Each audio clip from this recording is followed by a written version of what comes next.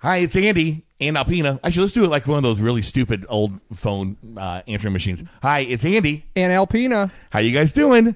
Thanks for listening to the St. Louis Happy Hour podcast. Great episode. We just got done recording it. We have so much stuff going on. We do a big breakdown. This episode is so long, guys, that we had to break it down into 3 different segments. We talk about the blues. And then we have a guest, actually, today. We have Todd Thomas from Porta Party DJs. He has been the DJ at the past 2 PGA championships. He's kind of their in-store, kind of keep people shopping, keep the vendors from going crazy, playing good music for everybody. So we talk about that. We talk about is music dead, how I met my lovely, how John met Lauren, and then finally we wrap things up with a fantastic segment of Take It or Leave It. It's all happening in this episode of the St. Louis Happy Hour podcast. Alpina, you want to add anything in? No, you did a great job. I love doing the show. I love having you around. Hey, this podcast brought to you by Henry Plumbing Showroom. If you've been looking for that special plumbing fixture, you just can't seem to find it at the big box store. You're looking for something kind of cool, something kind of different for your kitchen or your bathroom. They don't have it at the big box stores. They get a limited supply of different stuff from the big manufacturers. Well, guess what? Henry Plumbing Showroom, they get all the stuff from the big manufacturers too. American Standard, Delta, Prizo, LK, Crosswater, and a huge array of European and American-style plumbing fixtures. 17 area locations, including St. Louis, Cape Girardeau, Alton, Washington, Missouri, and coming very soon to a beautiful new showroom in the Edwardsville area at 1 Cottonwood Industrial Park right here in Glen Carbon. Open your eyes to a whole new world of plumbing fixtures outside of the big box stores when you visit your local Henry Plumbing Showroom. Go online to find the nearest Henry Plumbing Showroom at henrykitchenandbath.com. That's henrykitchenandbath.com. Henry Plumbing Showroom, our sponsor here on the STL Happy Hour podcast on the St. Louis Podcast Network. We're now in the approach phase. Everything looking good.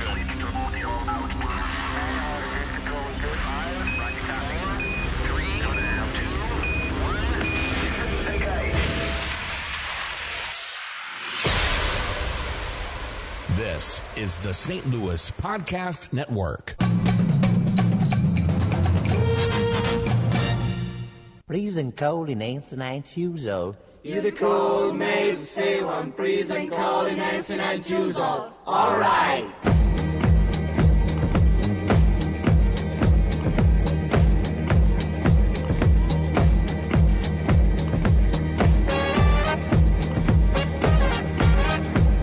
We just stay in the shoes now, a whole building scene in a whole red maybe get the color boss dying.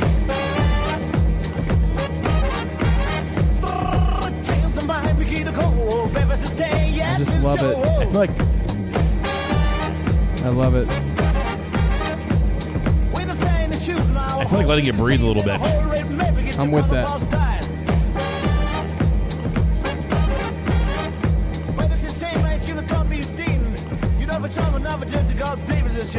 It's the STL Happy Hour podcast on the St. Louis Podcast Network. Andy Hanselman, John Alpina standing there alongside. Thanks so much for joining us. I'm telling you, that song grows on me, man. Every single time I hear it now. It just grows more and more. The first time I heard it, I was like, what the hell is this? What the hell is this? That's exactly. I think that's the only way you can hear that song. The first time you hear it is just go, what the hell is this? But it's good. Yeah. It's good. It really spells this show out. It is episode 14 of our little podcast. We started back in November. October. Did one, and I posted it like 3 months later. Yeah. I think the first one got posted sometime in December. It did. Yeah. Thanks so much for listening. We really, really appreciate it. You can find us anywhere that you find your podcasts. They are on the podcast app on your iPhone. We are on Spotify. We are on Stitcher. And we are on Google Play Music. Just search STL Happy Hour. Please be sure to subscribe, rate, leave a comment, recommend this to your friends. Yeah. Share it. It's incredible what we need to do. Brought to you by Henry Plumbing Showroom. 17 area locations. Visit them online. HenryKitchenandBath.com. That's HenryKitchenandBath.com. Usually we're we try to be kind of topical, if you will. Mm-hmm. Obviously, and the topic right now is sports. Yeah. Blues. I mean, for the blues. first time in history of the St. Louis Blues organization, as they say, as Ron Caron used to say, the organization needed to make a change. We had some meats on the burner. That means it was time to make a trade. When he said there was meat on the burner. Yeah. I mean, just as a sports story in general, you don't even have to be a St. Louisan or even a fan of the Blues, but when you look at this story of the St. Louis Blues so far, and obviously they still have to finish the journey at hand. They do. There's still one more game to win. I mean, what in the world, though, man? They were last place. They were in last place. I mean, last place. Even if they lose, which is Blues fans, one of the most tortured fan bases in the country. Them and Mizzou. Yeah. Mizzou football and Mizzou basketball. Yeah. Tortured fan base. If you're a fan of both, God help you. Help your soul, man. Yeah. Help your soul. You're just a glutton for punishment. Imagine being a Cubs fan, a Mizzou fan, and a Blues fan. Well, at least now, if you're a Cubs fan, you got your win. But prior to 2016, tortured fan bases. I've always felt bad. I guess felt bad. That's giving it too much power. But I've always felt for Blues fans, for like real Blues fans. Yeah, like the real fan, the ones that have season tickets that show up, that live and die, bleed blue. I've always just felt for them. I consider myself a Blues fan, a hockey fan. Sure, I have for years. Not to that extent. No. Yeah, I'm the same way. I love it. I've always loved sports. I've always loved it too. I mean, sports have been my life my entire time growing up and all the way up and through adulthood. And but I'm not a full-fledged Blueser, as they are affectionately called. Yesterday was a history-making day. We're recording this on Monday, May 20th. Yesterday was Sunday, May 19th. Game 5 of the Western Conference Finals in San Jose. We had a hat trick. We had a penalty shot, and we had a shutout. Those things have never happened in Stanley Cup playoff history in one game. All together for all of the organizations or just the Blues? The entire NHL. Oh, my God. I didn't know that. That has never there's never been a hat trick, penalty shot, and shutout all in one game. Wow, I honestly did not know that. Yeah. Of all the weird little facts that my brain normally can compute and do with sports, that is not one of them I knew. Wow. Other things, facts from yesterday's game. The Sharks were, I believe, going into this game 9-1 on odd-numbered games. And yesterday was Game 5. Yeah, wow. So the numbers were ever in their favor. The Blues really throttled them yesterday. That was as complete a domination as I've seen up until, I guess, Game 7 with Dallas. Dallas Stars Game 7 was the same way, except we didn't score. Obviously, it had to go to 2 overtimes for us to win. Game 7 was not that kind of throttling. No. Yesterday's game, Sunday's game, Game 5 against the Sharks was incredible. I was honestly trying to think, have you seen a better Blues game in your time? Like a better total domination from start to finish against a more than worthy adversary and in the playoffs? No. I mean, I can't think of anything like that. In the playoffs, no. No. You have to kind of obviously credit the players. But I mean, you really have to credit Doug Armstrong, the GM for the Blues, and you really have to credit Craig Berube, right? You absolutely do. You have to credit the leadership. They were talking about it on the morning after on 590 The Fan this morning. The way they handled the hand pass situation last Wednesday night in Game 3 was really top-notch and classy. Yes. The only people who said anything were Pietrangelo, who wears the C, and Berube. Yeah. That's it. Nobody else said a word. Because he went in there after the game and said, we're moving on from this, boys. You have to. Otherwise, you just lay down. You cannot let this eat you up. And they played Game 4. They've only given up 1 goal since. One goal since. In Game 4, they came out on fire, which we knew they were going to do. They scored that first goal in the first shift of the game. Came out, and then they were a little flat. Yeah. In periods 2 and 3, they weren't moving around. Don't know if they were just if they were out of gas. What was going on? Maybe a little bit of both. Well, yeah, and the Sharks could have just been bringing a good game. Probably. It's like chess match with sports, I also think it made Game 5 that much more unbelievable and that more incredible. You know what I mean? That, like, they looked good in Game 4, but holy crap. Did anybody see Game 5 honestly coming? Anyone? No. I didn't. No. I'll be honest. I thought I was thinking, like, 3-2 Blues. Yeah. I wasn't thinking 5-0 throttling that we saw. I was so impressed. The end of the game, or in the third period, it got down to where the Sharks, usually teams have about 20 to 21 skaters available, either on the bench or on the ice. 5 on the or 6 on the ice. Sure. 14 or 15 on the bench. Mm-hmm. They were down to 13 total players. Oh, the one thing that's been really impressive to me about the Blues is they're not necessarily a big team, but they are a physical team, man. We're going to hear from Craig Berube here in a little bit. He talks about the forechecking. Yeah. And the things that happened in Game 5. We're going to start. We do have some other audio to play for you. We're going to start with Jaden Schwartz's hat trick. Now Schwartz sends it through the crease, comes to Tarasenko, fires, and then Schwartz scores! 2-0 St. Louis.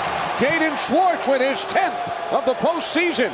Tarasenko down low to Perron, and then across. Vlasic got a stick on it, it deflects in. 4-0 St. Louis. Tarasenko gets it back to Schwartz. He scores! Jaden Schwartz! If you've got a hat, chuck it in your radio. Another playoff hat trick for Jaden Schwartz. And his 3 goals propels the Blues to a 5-0 lead.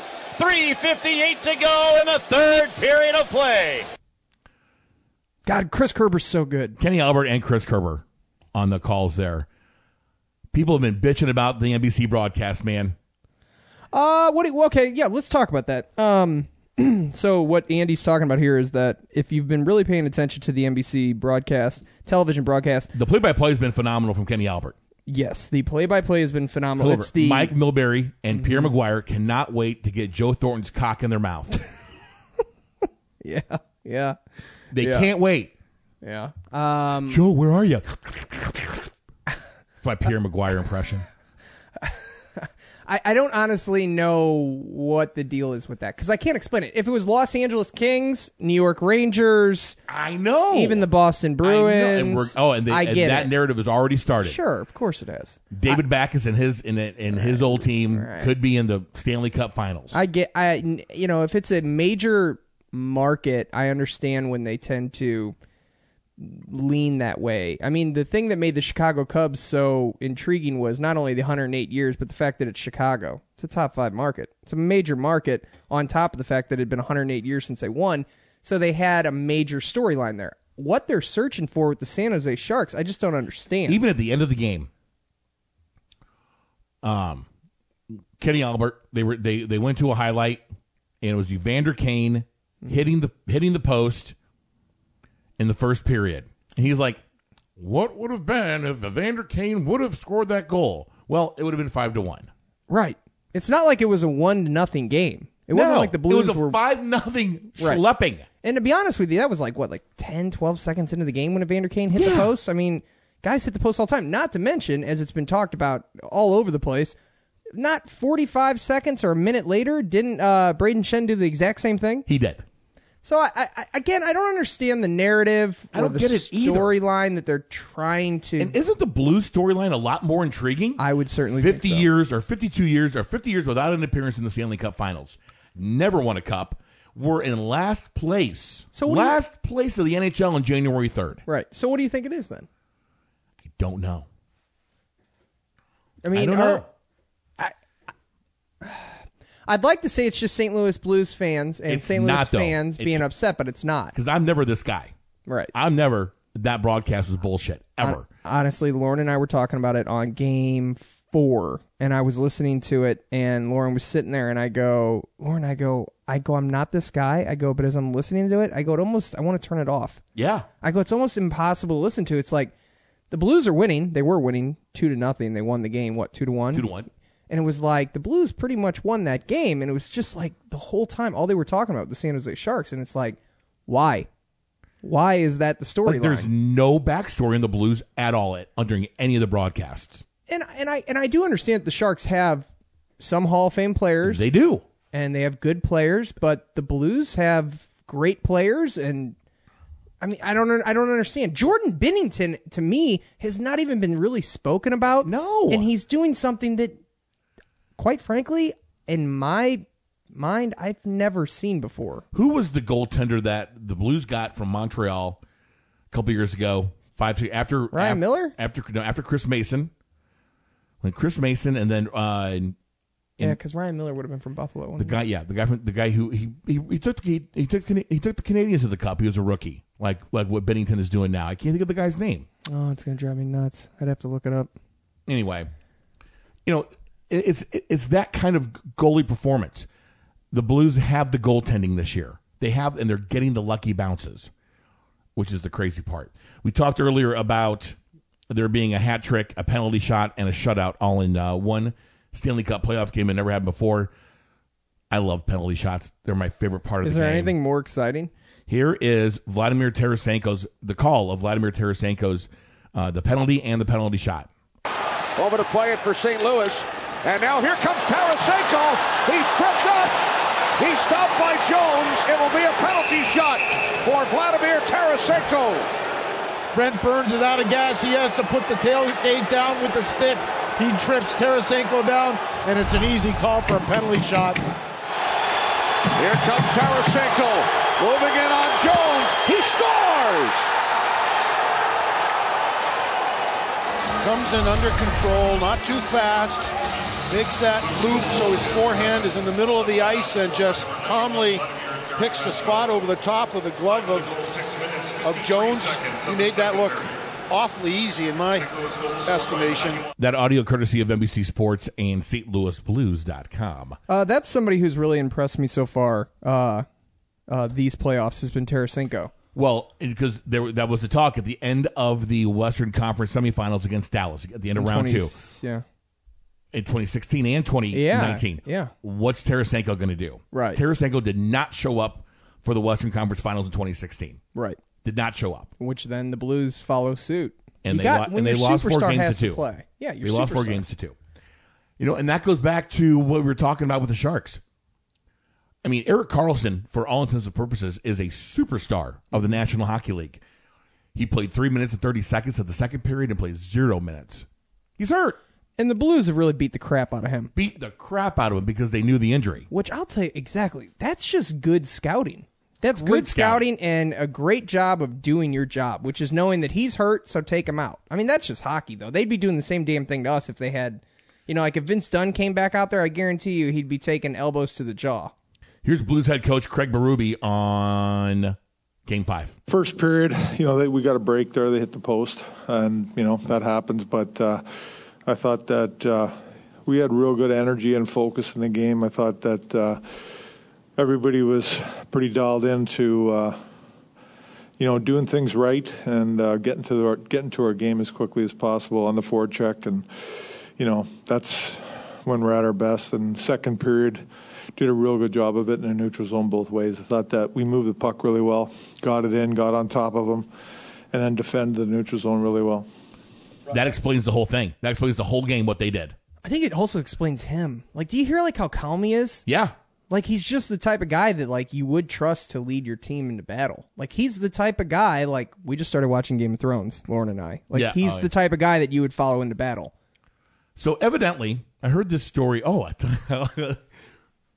tell you off the air who told me this story. And I don't know if it's true or not, but we'll figure it out. All right.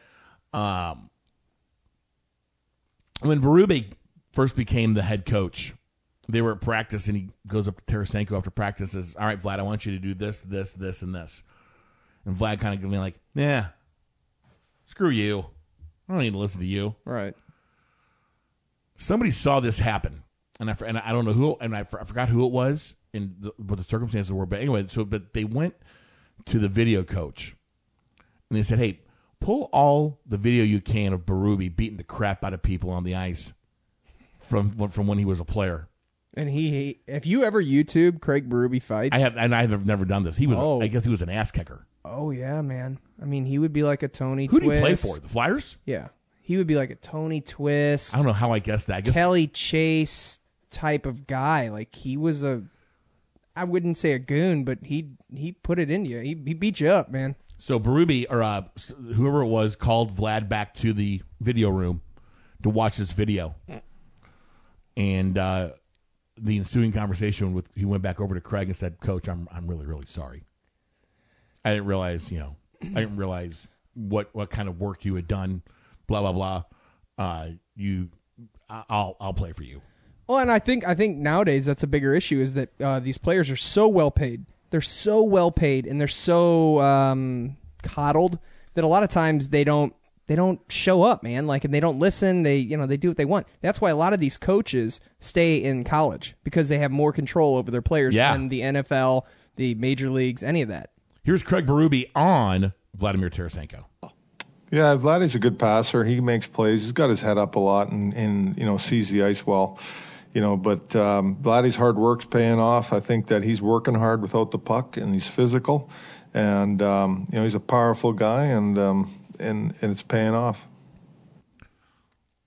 Obviously, there's some love there too. Yes. I think he's tough, but he's fair, which is what anybody would want with a coach or a leader. Is tough but fair. Quenneville would do that. You'd ask Quenneville about a guy who had a tough night, and he'd say he was all right. Sure, he was all right. Honest. Yep. It's an honest. Just gave, but never dogged him. Just a one sentence, positive, but not raving. Well, but still just a positive. Yes, and I think that was kind of a problem that somebody like Mike Matheny, the former coach of the Cardinals, kind of had issues with, where he was like too nice for his players. I think sometimes you have to not dog them, but you have to be honest about their play. Like, sometimes they just don't play well. And Tarasenko, like, he really wasn't. Did he do much in Dallas series? I don't remember seeing much of him in the Dallas series. Not a whole lot. At least nothing showed up on a stat sheet. Yeah, it was not a whole lot. But he's starting to, and he's moving his feet, which even the NBC guys are, actually making a point to at least say something positive about something on the Blues going on. And he is moving his feet, which is definitely making it's definitely making him more progressive with the puck.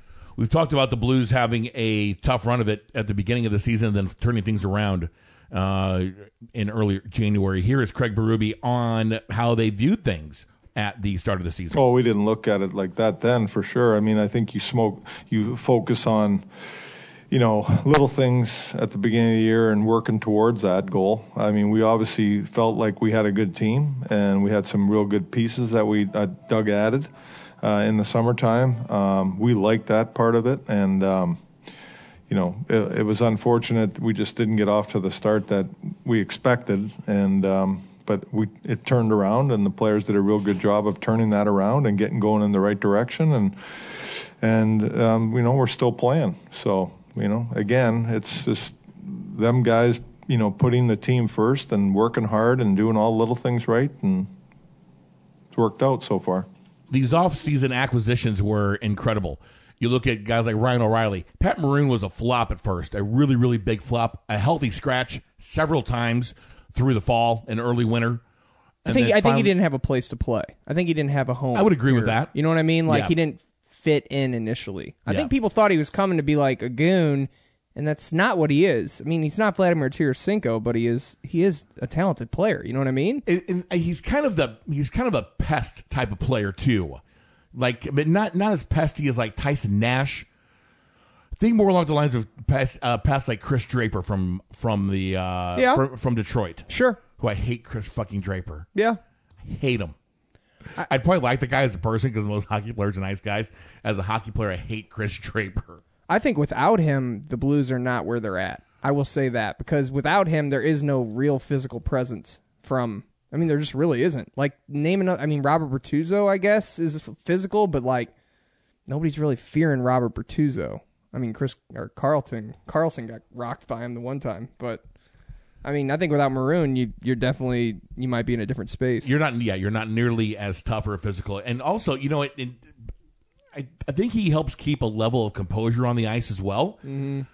He doesn't wear an A or a C, but he's one of those leaders out there on the ice, I think. Yeah. And they got that thug from San Jose yesterday, Halsey. Was his name Halsey? Yeah, and he's a little guy.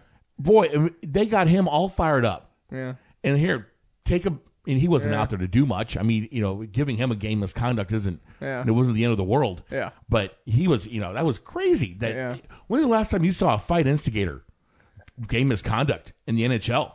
Well, they want it out of the game. They do. They want it out. They don't want it in the game, man. They don't want the fighting in the game. No, that's what I'm saying. But when was the last time you saw that? It's been a long, long time since I've seen a game misconduct in the playoffs. The playoffs for sure. Yeah. You know what? He just reminded me of like the ultimate power Hoosier. What's his name? Halsey? Isn't that his name or whatever? Yeah, Halsey or like something. That. Yeah, the Sharks player. He just reminded me of like an ultimate power Hoosier. He just did, man. I don't know. Just something about him. Game 6 tomorrow night at Enterprise Center, 7 p.m. puck drop. It's going to be just an absolutely incredible atmosphere. The Blues have never won 12 playoff games or 11 playoff games before in a series. This is because I believe this will be going for 12, right? That's correct. Mm-hmm. This will be 12. The last one. So when the last time they won 3 games in a Western Conference final was 1986. Right, but the series before those were only 5-game series? I think I think both were 5-game series. Right. Or there may have only been one series before that. Right. Sure. It wasn't this huge expanded 2-month-long process. They figured out they could make money. Right.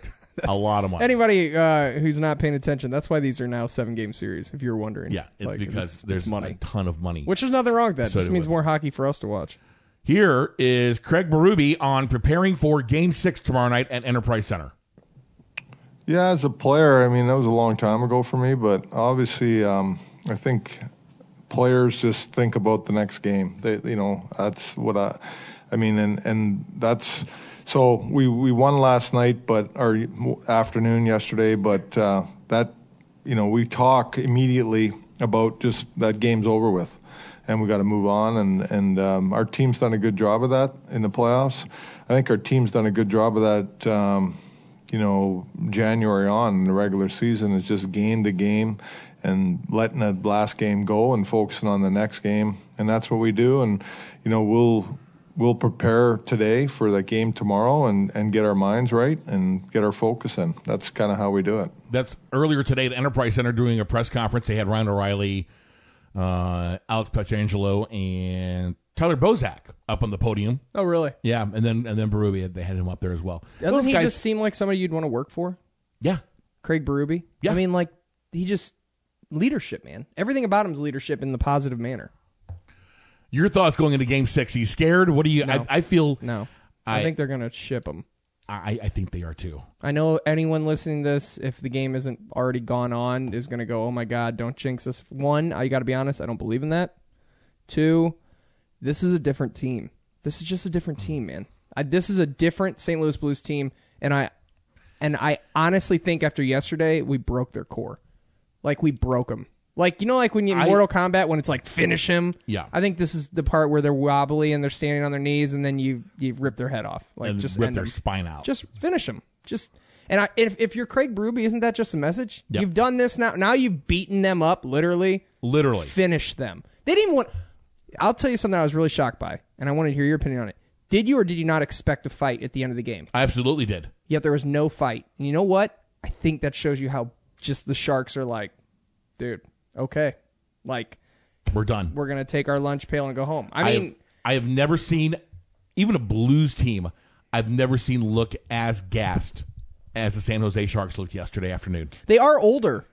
They are older. They are an older team than the Blues. Yeah. That is one thing that, obviously experience is a very important thing when it comes to any sport. But, sometimes if the younger team's rocking and rolling like the Blues are, age is a problem. Have you ever been to a Blues practice?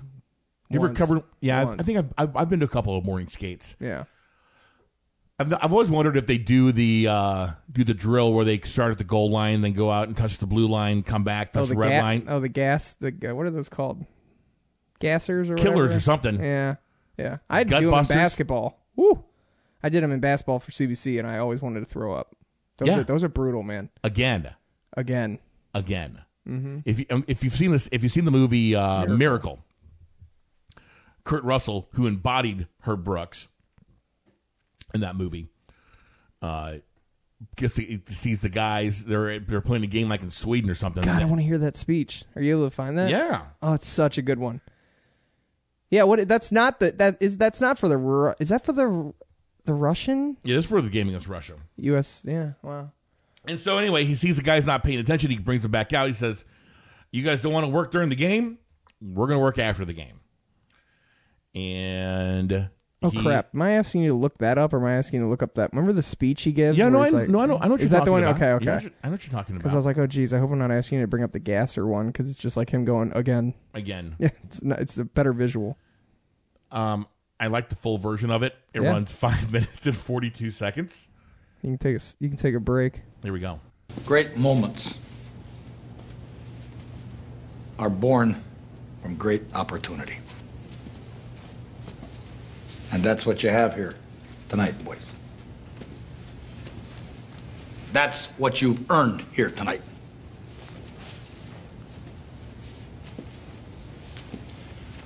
One game. If we played them 10 times, they might win 9. But not this game. Not tonight. Tonight, we skate with them. Tonight, we stay with them. And we shut them down because we can.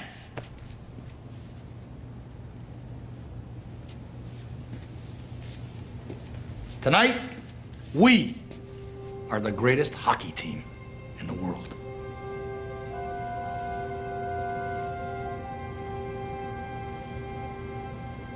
You were born to be hockey players. Every one of you. And you were meant to be here tonight.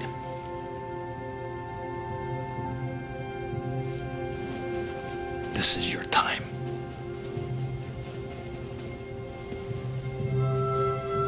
Their time is done. It's over.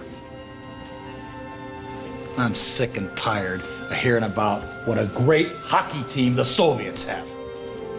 Screw them. This is your time.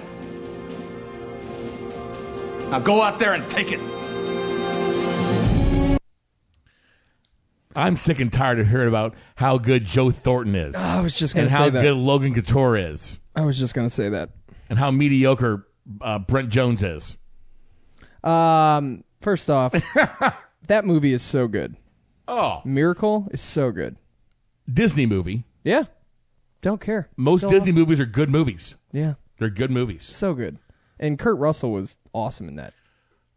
Like, he really embodied the way you said it before we played the clip was like the perfect way to put it. He embodied Herb Brooks. He really did. I've never seen Kurt Russell play a role like that before where he actually, became an actor. Maybe he is a method actor that I don't know about, like Daniel Day-Lewis is. Mm-hmm. I guess he was like Abraham Lincoln for 2 months. He'd go to McDonald's. Can I get a Big Mac and some fries? Yeah, the method actor Mary thing. Todd would like a chicken nugget, please. The method actor thing is really strange to me, man. Really strange. Like you mean you really become your character? I'm really supposed to believe that? Yeah. Although Daniel Day-Lewis does it pretty damn good. Yeah. I think his best role is the one, I love him in Gangs of New York. I've never seen that. You've never seen Gangs of New York? No, I know. Are you serious? And I love Scorsese movies. It's got Leo. Yeah, Cameron I know. Diaz. I know. Oh, dude, you got to see that. No, it's on my list. Liam Neeson. Yeah. Oh, you got to see that. I think he was really good. He was in There Will Be Blood, too. Yeah. Yeah. I get There Will Be Blood and No Country for Old Men mixed up. No Country for Old Men's a good movie, too. Josh Brolin and what's the main guy's name? I can't even think what his name is. Javier Bardem. Yeah, Javier Bardem. He plays Sugar or something. Yeah. Yeah. Boy, he's a mean son of a bitch, too. Yeah, No Country for Old Men. That's a great movie. Yeah. I don't know. I honestly, to get back to what you were talking about before, was it with the Game 6, doesn't it just feel? It feels right. I mean, this team is so resilient. It feels like Kurt Russell just said, this is your time. Their time is done. Yeah. It's over. Yeah. Because the Sharks have had their time, by the way. For those who haven't paid attention the last 7-8 years of hockey. The Sharks have been there time and time and time They have again. played so many playoff games that Logan Couture has the most. I think he has the career record for an NHL player with goals in the playoffs. Yeah, probably does. Like 50-something goals. Yeah. I mean, they've been there so much. And boy, but if I'm a Sharks fan yesterday, I am pissed off about some of that officiating. Okay. About which parts? The ones with Thomas Hertl where he got the little... There were just all kinds of little bullshit calls. The Blues went on 7 power plays yesterday. 7. I'll be honest with you, though. I think it goes back to something that has been talked about, is whoever has the possession of the puck is going to get the penalties. And the Blues have had the possession of the puck. The Blues have controlled the game, honestly, every game but game 1. That's a good point. I mean, I'm not saying they've won every period, every minute of every period, but the Blues have definitely controlled every game but game 1. They really have. I mean, and I didn't feel that way with Dallas. No. And I didn't really feel that way with Winnipeg. Nope. There were games against Winnipeg and games against Dallas where they controlled them, but holy crap, man. The Blues were very lucky to beat Winnipeg. Yeah. Winnipeg was a much better team. Well, and Dallas had a goalie who's just as hot and just as good as hot. Right, exactly. As Jordan Binnington. I mean, and Ben Bishop is incredible, a man. A proven NHL veteran. Yeah. And Ben Bishop. And your goal. I mean, you beat the guy, and you beat their defense. Yeah. I think and the way they shut you down, too. I think so. I think the way it'll play out tomorrow, or today if you're listening to it, on the day of the game, I think you're going to see the Sharks come out fast and in a hurry. I mean, it could be 1-0 Sharks early. It could be. But then I think you see the Blues' resiliency, and I think Blues end up winning 4-1. You think it's going to be that kind of stomping, huh? Yeah, I think they're going to. I think the Sharks are going to put up a little bit of a fight. I think even though their defense is worn down, there's nothing left. I mean, Pavelski took that hit from Petro. He could be out, too. That check he checked him. Pavelski's like my size, and he got racked. You could tell he did because he literally didn't even fight back. I think he was like seeing stars. He had to have been. Like, I think he was like... I'm pretty sure he gave him pretty much a shoulder pad to the chin. Whoever hasn't seen that play, look that play up with Petro and Pavelski. He literally puts him in the boards. And it was legal, though, because the ref is standing right there. It was a clean hit. I mean, clean hit. The ref... I don't know what Pavelski's looking at. I don't know how he didn't see that coming, or... His head had to have been down. It had to have been down.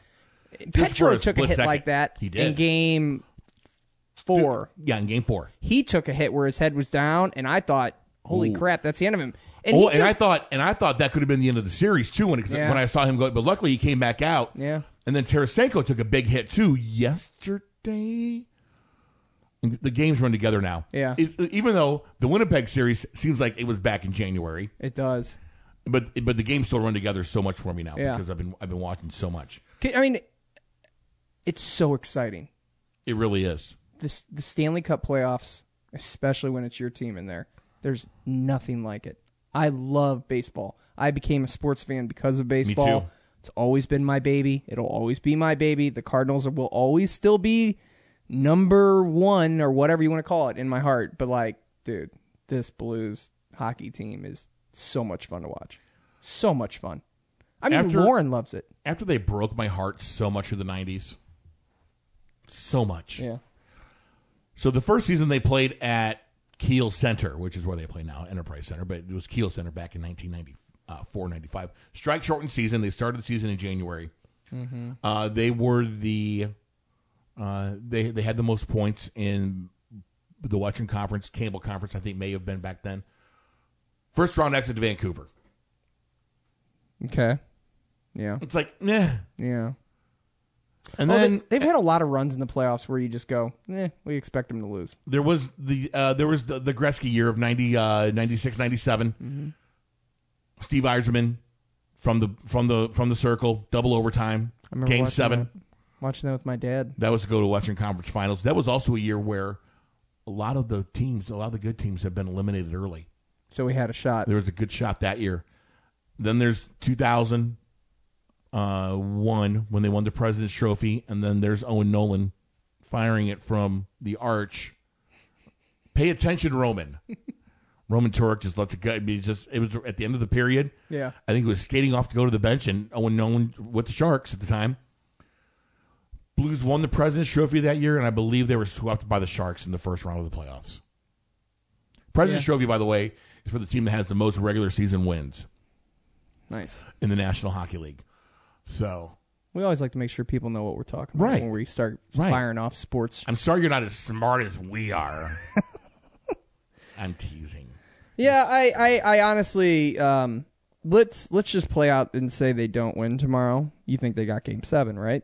See, like, I have that belief in the Blues, and I've never had that belief in the Blues ever in my life. Boy, if they lose tomorrow, my heart's been it's been broken. They're so good on the road many times. They're so good on the road. They're so good. I don't think there's any possible way they lose tomorrow.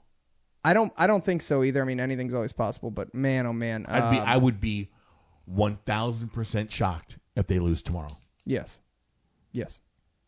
I agree. Could not agree with you more. And just play Gloria. Just play it all day. Just play it forever. Just keep playing. Damn, Laura Branigan deserves it. I don't know, man. It's been the coolest run. The last time I was this excited about sports in general, was 2011 with the Cardinals. So it's been 8 years since I've been excited about sports like this. Don't get me wrong. I love the Super Bowl. Love the NFL playoffs. Love the baseball playoffs. I watch damn near every game, even when the Cardinals aren't in. I watch the Stanley Cup playoffs when the Blues aren't in it. But see, for me, when the Blues are out, I still watch. Hockey season is done. But I do love playoff hockey. Yeah, there is something about it. I mean, I'll follow it, but just as far as watching it, I don't know if it's on at the bar. I'll watch it. Yeah, it is. But this feeling I haven't had in 8 years. I'm going to go out tomorrow and watch the game after I have golf league tomorrow night. I'm going to go out and watch the game tomorrow night. Yeah. I think tickets are going for. Oh, I was going to look that up. Let's just go ahead and get some updated numbers. By the way, the answer to your question, like 20 minutes ago, for the Montreal Canadian player who was traded, Yaroslav Halak. Yep. It just came to me when you said it. St. Louis Blues. Excuse me. Events. Home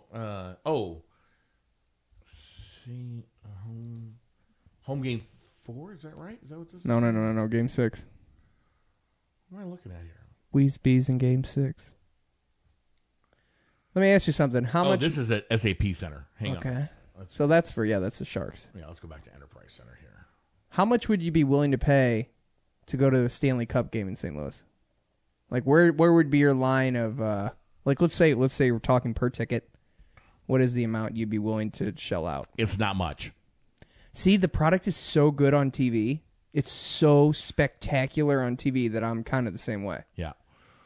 It's, Don't get me wrong. I understand wanting to be in the moment, but dude, you're talking some of these tickets. Like I actually heard about it today on TV, and I read about it. It's $1,600 to be up against the glass tomorrow night. So if you just want to get in the building, there are mezzanine end tickets in the middle rows, MNOP, NN, and those are all around $185. Wow. Yeah, That's not bad. That's not as bad as you'd think. Nope, it's not. Considering what's at stake. Yes. As far as best value tickets, Rinkside Club, 109 all inclusive, $497.70 per ticket. So start doing the math here. If you take a date with you to one of those tickets, it's $500 per ticket. Plus you got to pay your service fees of about what? I don't know. $40 a ticket, I believe, is what they are to StubHub. Now you're at $1,080. Yep. Okay. You got to pay to park. So there's another $30. Now you're at $1,100. And then you got to get some food and drinks. Let's just say it's... Well, no, that's an all-inclusive ticket. Okay, so that's it. That's part of it. So it's $1,100. Yeah, I wouldn't do that. Wow. I wouldn't do that. Lots of $500 and $600 tickets. Lots of $400 tickets. There's 2 tickets in a suite. That's kind of cool for $400 each. Yeah, if you're going to do it. I mean, if you're going to do it. If you're going to do it, you might as well do it. Might as well do it. The best seats in the house. Premium Glass A 122, which is directly behind the goal where the Blues shoot once. $1,762 each. Wow. Premium Glass A section 117, which is right behind the visitors bench. $2,000 each. But you'd be on TV. So you take that's where you put a lot of cleavage on. So that you kind of become famous. Lots of $1,000 tickets. Premium Glass row B. Well, if you just want to sit one row back, it's 30. Oh no, more than that. 66% off. $667 a ticket to sit in row B of section 117. No, thank you. Honestly, no. I would rather. Yeah, I don't know. So they had that really cool event yesterday, which I thought at first was kind of stupid, where you can go to the Enterprise Center to watch the game. Yes, and it was like $10 to get in. It was $5 if you were a season ticket holder, $10 if you were not. Okay. All the money went to the Blues charity, which is escaping Awesome. my mind. The name of it right now. That's great that all the money went to charity, though. St. Louis Blues charity. What's it called? Blues in the Community. Is that what it is called? The St. Louis. There's a 14 fund. They have a few charities. They're a very giving organization. So anyway, they said the entire lower bowl was filled. Mm-hmm. They had part of the upper bowl, or the mezzanine, blocked off, but there were a few seats available over on the other side. So there's probably 8,000 to 10,000 people there to watch the game. It's funny, if you would have told me, would you have watched it like 2 years ago on the old Jumbotron? No, the new one, new massive one with the high def, plus and the LED. And for that thing, they brought it down. Yeah, it was lower. And so Doug Vaughn from News 4 was on the radio this morning and said that they were selling concessions, but everything was much cheaper than usual, than a usual game time thing. So beers weren't $10, sodas weren't $8, hot dogs weren't $7. It's a pretty cool experience if you wanted to take a young son or daughter and you didn't have money to spend, $1,000 on tickets. Right, that would be a pretty cool thing to do. But if you have $20, to go down there and go sit in the building. Yep. And watching, and so I guess they had Patrico down there pumping up the crowd. Mm-hmm. They had the organist there. Yeah, I don't know if Tom Calhoun was there doing the in-game announcements. I should let them know that I'm available to do those things. You should. Send them the podcast. Do what I do. Just link the podcast to everything. It works. Your prediction tomorrow night, you said 4-1 Blues? I'll take 4-1 Blues. Yeah. I'm going to say Sharks. No. Are you going contrarian? 2 Blues, 90,000. 90,000. I like that. 5-2 Blues. Nice. I'd take that all day, 5-2 Blues. Just keep racking them up. So then, for those who don't know, are you able to pull up the schedule for when because I know the first game is actually Memorial Night. Yeah. Memorial Day I was night. Googling that before. I mean, I think I have it on my phone somewhere, but I know the very first game is Monday. Yep, it is. So, it doesn't matter if the Blues or Sharks go. This is your Stanley Cup final schedule. Blues or Sharks at Bruins, Monday, Memorial Day at 7 p.m. Game 2, Wednesday, 5/29 at 7 p.m. Bruins at Blues or Sharks, Saturday. Game 3. Don't know what time yet. I'm guessing. Oh, so it goes from Monday, Wednesday, and then Saturday. 2 days off. Yeah. Then Monday, June 3rd. Back to 1 day. For Game 4. Game 5 at Bruins on 6/6. So Tuesday the 4th, Wednesday the 5th, Thursday the 6th. Okay. Game 6 is on the 9th. So that's Thursday, Friday the 7th, Saturday the 8th, Sunday the 9th. So then you can win it on a Tuesday, Game 7? Is that what I'm understanding? Here, actually, you know what? I have a calendar thing right here on my computer. I don't really need to be making this very difficult. June 6th is a Thursday. June 9th is Sunday. Game 7 at Bruins on Wednesday, June 12th. Wow, man! If they play all 7 games, this damn thing's going for a while. 2.5 weeks. Wow, dude! How awesome would it be to win it in Game 6, St. Louis? Oh my God! The June 7th, people would not be at work that Friday. Why would you? The parade would probably be that day. Oh my God! People lose their mind. I'm excited, man. I'm excited. I am truly. I'll be honest with you. If they weren't to pull it off, while I would be incredibly impressed, I would be heartbroken this time around. I would be very heartbroken. I mean, and think about the like we're talking about at the top of the show. the true blues fans, the guys who've had season tickets for 30 years. Maybe a guy who's had season tickets since 1967. I know there's a couple of them out there still that have had tickets for 50 years. It would really break my heart. It would. It would really break my heart, too. Hey, coming up here in a little bit, we talked to so there was also another huge sporting event over the weekend. Was the PGA, the 101st PGA Championship at Bethpage State Park on Long Island in New York. It was of course, we had the same event here last August. They moved the date. They moved the tournament up to May to help with the PGA's ratings against the NFL in the fall. Yep. And so that way they are able to wrap everything up in August before NFL kicks off in September. So that's why the PGA Championship has moved up. We talked to Todd Thomas. Todd Thomas has a local DJ company. You also might know him as that one guy from the Cardinals games. He is the in-game MC. He's been in that role for 23 years now. Wow. What a gig. What a gig. Yeah. Great gig. He's a great guy. So he has been hired. He was hired by the PGA last year. And he tells a story about how all that worked out. And let you guys, I won't give any spoiler alerts on that. And just kind of talks about the experience. It's not real heavy on golf. It's just kind of just talking about the overall experience of being at the PGA Championship in New York, kind of compared to what it was here in St. Louis last August. This podcast brought to you by Henry Plumbing Showroom. Been looking for that special plumbing fixture at the big box store, and their selection isn't quite meeting your tastes? Henry Plumbing has been... excuse me. It's allergy season. Henry Plumbing has been a fixture in St. Louis since 1946, and they offer everything from plumbing parts and fixtures to complete design and renovations. There are 17 area showrooms, including St. Louis, Cape Girardeau, Alton, Washington, Missouri, and coming very soon to a beautiful new showroom just down the hallway in the Edwardsville area at 1 Cottonwood Industrial Park in Glen Carbon. Each showroom has a dedicated designer to help you pick out the perfect fixtures for your plumbing projects.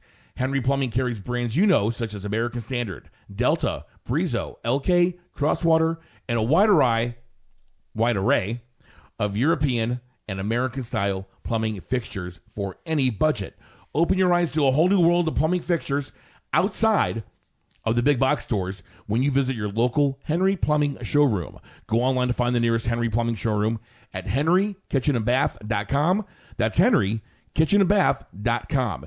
Henry Plumbing Showroom, our sponsor here on the STL Happy Hour on the St. Louis Podcast Network.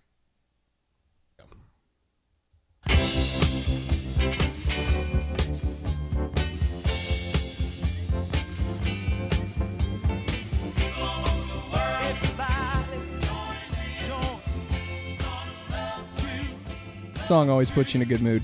Love this song. Always. It's the STL Happy Hour podcast on the St. Louis Podcast Network. Andy Hanselman, John Alpina Sander alongside for the very special broadcast. We're recording this on Monday. This should be up tonight. We're gonna do it. I gave Alpina some piece of paper to take some notes so we can write up show notes tonight and get this thing posted so you can have your big Game 6 preview. Hell yeah. At your disposal tomorrow morning. I was told that Lauren would be very, very happy about this. So. She will. She'll be very happy about this. Hi, Lauren. Hope you're good. She'll be very happy.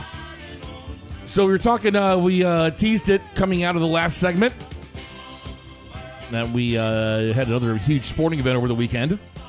The PGA Championship, 101st edition. Brooks Koepka tried to give it away yesterday, shot 4 over. Ended up beating DJ, Dustin Johnson, by 2 strokes. At Bethpage Black at Bethpage State Park over on Long Island in New York. Been the host of a couple of U.S. Opens. Going to be the site of the Ryder Cup in 2024. Oh, really? Yeah. And I'm sure there'll be more U.S. Opens to come. So when they have that place set up as a U.S., I don't know if you got to watch any of the tournament over the weekend at all. A little bit. The rough is just brutal. It's just brutal. Well, they've probably been getting killed with rain as bad as we have. And they have. So we talked to, or a little bit earlier today, I talked to Todd Thomas. Mm-hmm. Todd is a local DJ, mobile DJ. He has a great company. He has the best company name ever. It's called Porta Party DJs. Oh, nice. Yeah. That's brilliant. Yeah. That's brilliant. He's been a local DJ for 24 years. He tells a story about how he got the job. He works with the Cardinals. He's that one guy that you see on the screens. He hosts like all the games and stuff, the Cardinal games. So everybody has seen his face. Oh, my God. That's who he is? The guy who does like the games and stuff? Yeah, he's that one guy. Oh, no way. Yeah. Wow. I didn't put two and two together. Yeah. So I've known Todd for a few years, and I met him through a DJ connection page. He's entertaining. He is very talented guy. Yeah. And has had a successful DJ business for several years. Got the gig not from the Cardinals. They were just soliciting DJ companies for bids, and he talks about that whole process in this interview that we did with Todd Thomas a little bit earlier today. Welcome back to the STL Happy Hour podcast. I'm Andy Hanselman. We have a guest on tonight's show. He has been the Cardinals in-game MC for 23 years, and he has had porta party DJs for 24 years. You know him as that one guy. He has his own bobblehead. He's a very famous guy. His name is Todd Thomas. Hi, Todd. How you doing? I'm doing fantastic. I'm a little worn out, but I'm doing great. Good. So, obviously, a little bit of backstory. Last year, you were hired by the PGA to be the DJ at the merchandise tent at the one in St. Louis, and you did such a great job that they asked you to move on to do this year's at the 2019 PGA up at Bethpage Black. How'd that all come about, and can you give our listeners a little bit of that backstory? Yeah, so the amazing thing about the whole thing is that I got contacted by a person from the PGA, and they didn't know me from the Cardinals. They didn't know me, anything. They just, I guess, had found me online or something, and they reached out to maybe 3 or 4 different DJs to get a proposal to play in they call it the shops.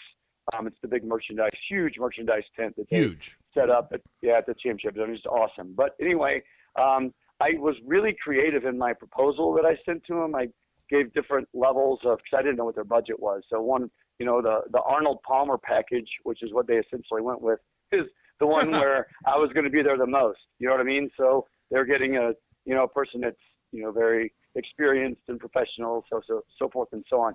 But anyway, so what we did is it was a 10-day event where we are set up in I'll just preface by also saying this. The tent here at Belle Reve in St. Louis and the tent that was just at Bethpage in New York were identical pretty much, with the exception of a few. This may have been a little bigger things, but I mean, everything if you went to it last year, it's pretty much the same thing this year. And we set up our little stand. They've got speakers that are all around the tent, so we really don't have to bring anything other than our laptop and a mixer to get into their house system that then we play from 9 a.m. until the tent closes, which ranges between 7 and 8 p.m. For 10 days. And what we're basically doing is playing music for the people that are in there shopping, to keep the vendors from going insane, because they have, they start at 6 a.m. and get done at, 8 or at night. And so in the past, I think they just had music that was a 25 or 30-minute mix that kept repeating. So imagine hearing the same songs over and over and over. Right. So we were refreshing for them. And then also I think really what was so huge is they broke records at that tent last year. I mean, St. Louis came out and represented. The tournament was great. Sure did help that Tiger was there playing on Sunday. And so I think they kind of said, you know what, we got a lot of great feedback. We enjoyed working with you. Are you available to come out to Bethpage? So the guy that worked it with me last year is named Steve Gendron, and he went out on Thursday, worked all day Friday and Saturday because there were Cardinal games here in town, and then I flew out Saturday night, and then so if you can imagine, then the rest from Sunday to Sunday, we flip-flop. We just would take a half day, either work 9 a.m. to 2:30 or so, and then 2:30 to 8, and it's a lot of fun. But man, I was telling Steve on the flight back today, I literally got home about 20 minutes ago, that yesterday when I was DJing, I was looking at my computer screen, and I felt like every song I looked at that I had played 900 times. It's just like my brain was fried. Felt like a Y98 playlist, huh? Yeah, right. That's funny. Play the same 12 songs over and over again. So, obviously, the PGA in St. Louis was a huge, astounding success. Looking on television, I realized that Bethpage is a much, much bigger place than Belle Reve, acreage-wise. How were the crowds similar in size? What did you observe? Were some of the similarities and some of the differences between what you saw last year in St. Louis and in 2019 up at Bethpage? Okay, well, that whole park is just amazing. And I think there's 5 golf courses. Right. It's a huge, public huge golf area. Courses within. Yeah, it's massive. And the funny thing is, our hotel was less than 2 miles from the entrance to Bethpage, but I had to either take an Uber to a share park and ride lot where they shuttled us in, or we had a rental car that we drive to a different lot that then we get shuttled in. So even it didn't matter that we were that close. But the different thing here, the same thing happened last year. You couldn't park on the premises. But so it's massive. It's amazing. And that course there's a reason that it's ranked the number 1. It's just absolutely stunning. It's really, really cool. What else was I going to say? Oh, and then as far as the here in St. Louis, it was hot, but we had great weather. And that opening weekend, when the merchandise tent is open for anyone to come, whether they got a ticket, you don't have to have a ticket for it, you just come in and buy stuff. It was really cold and rainy up there for that. And so we really didn't see very big numbers, and they were a little disappointed. And it still was kind of that weather Monday and Tuesday. But then once the sun came out and it started to, get into more play, it got progressively busier until Saturday was just a madhouse there. It was beautiful. And, Tiger was on Friday, everyone following Tiger around, but then he didn't make the cut. So that kind of doesn't help, for your numbers. But, yeah, the setup is awesome. And then as far as, I would say, one thing that was identical, Andy, I don't know if you knew this or not, but Brooks Koepka won last year's event here in Belle Reve, and he won this one. He's back-to-back PGA champion, back-to-back U.S. Open championships. I don't think even Tiger's done that. It's really kind of amazing. So how were the crowds in general? Were they polite? Were they the yelling New Yorkers? What kind of attitude did you run into up there? That's a great question. It's funny. I went in assuming that they were going to be like you kind of assume they're going to be. They say everyone from the Midwest is friendly, and up there they're abrasive and all that. I didn't. As a whole, they weren't as bad as I thought they'd be. But the ones that are ridiculous. They have no. They don't give a shit about anything. Yeah. And the other thing that's kind of funny is it seems like the area that we're set up in, a lot of times we look like we're a place that you would check out and you'd pay for your items. Right. And so we're constantly telling, people come up and they hand me a hat and they want me to ring them up. I'm like, I'm the DJ, you check out that way. And most of them are pretty cool about it, but I'm also in the area and we got yellow lanyards on, and so that's who the vendors are that you ask questions about stuff. So we end up really helping out a lot doing that too while we're DJing. But what I noticed that I didn't see here at all is their attention span, or they're in such a hurry. They'll come up and ask you a question, and if you even pause to think about what you're going to say or aren't giving them the answer fast enough, they just walk away. Really? It's like, hey, can you tell me where I can find the hat with the bucket hat thing? And I go, I think forget it. And then they just walk away. They want their answer right now. Right now, give them the answer. And I think that's that hurried pace that it's more New York City than it is really where Bethpage or Farmingdale is. But it's kind of Long Island, Northeast. Yeah. Were there any other cool kind of behind the scenes stories that did you run into any famous people? Who'd you see? What'd you do? Hello. Okay, I got a couple. One of them is fresh off the presses, and that is just this morning at about, let's call it 1:30 a.m. I was at the area. There's one main street that kind of has a bunch of bars and restaurants on it that we hung out most of the time when we weren't at the tent.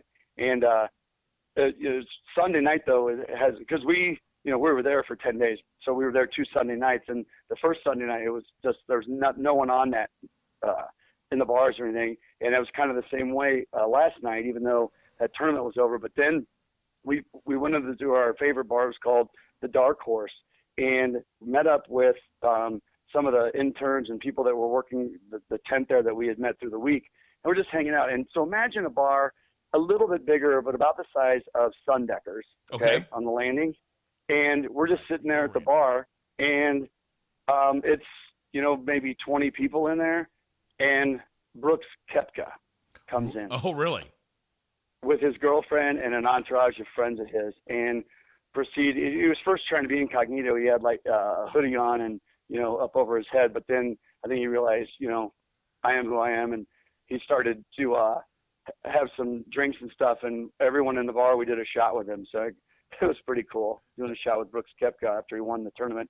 Let's see, the other famous run-in was Jim Nance came to the tent and did like a special appearance, where people could get their picture with him for Vineyard Vines sponsored that. Okay. So we made announcements that, hey, make sure to stop by the Vineyard Vines area. Jim Nance is going to be over there, your legendary broadcaster. Well, when he was done, he came over to our area, and I was leaving right about that time. My other DJ got to introduce him and then handed him the microphone, and he talked for about 15 minutes. So that was pretty cool for him because he's a huge golf fan. Steven is. So. Yeah, that's very, very cool. Any thoughts on the golf itself? Did you get to watch much, or did you get out on the course and see stuff? So here's the thing. For a person that is all geeked up and loves golf, there would have been lots of time to go out and watch it when I wasn't working. I'm not crazy about it. I saw 2 live shots last year. I saw 0 live shots this year. Yeah. If I wasn't working, I just wanted to get out. I was tired. I don't blame you. Steve did go out.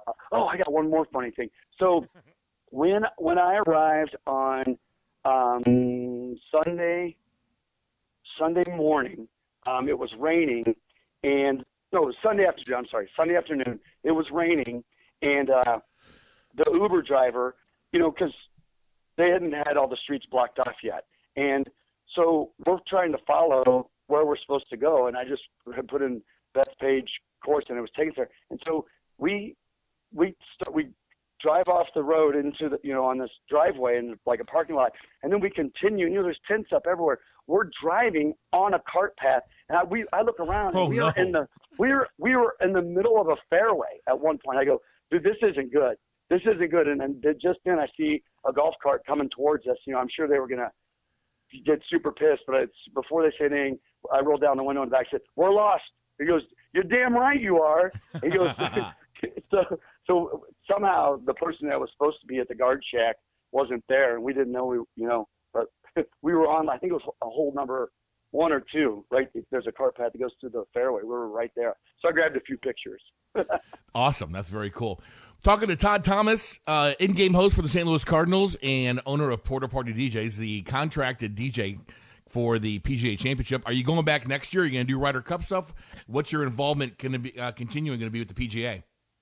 Yeah, there was a lot of talk about that. Obviously, I don't have a contract signed yet, but here's what, in a perfect world, here's what the future would look like for us. It would be doing the PGA Championship that's going to be in San Francisco next year, and doing the Ryder Cup at Whistling Straits up in Wisconsin in September of 2020. Yeah, which would be, I hear that's just phenomenal. And then while we were there, we gave out cards to, and I've since emailed a proposal to someone from the USGA, and then also someone from the US Open, which is like 2 full weeks of tennis in New York. So yeah. I don't know if any of that stuff will come into fruition or not. But the whole thing, Amy, that's pretty. I mean, you're a DJ, you know how important music is and stuff. But the fact that they realize if you're playing some upbeat, fun music, and we see people singing along, they're going to spend more. And our motto kind of was, if their heads are bobbing, they're spending money. You know what I mean? Absolutely. Well, that's awesome. All right. Todd Thomas, plug your, tell us about Porta Party DJs. Go ahead and give a quick plug out to our listeners. Hey, check us out. We're portapartydjs.com.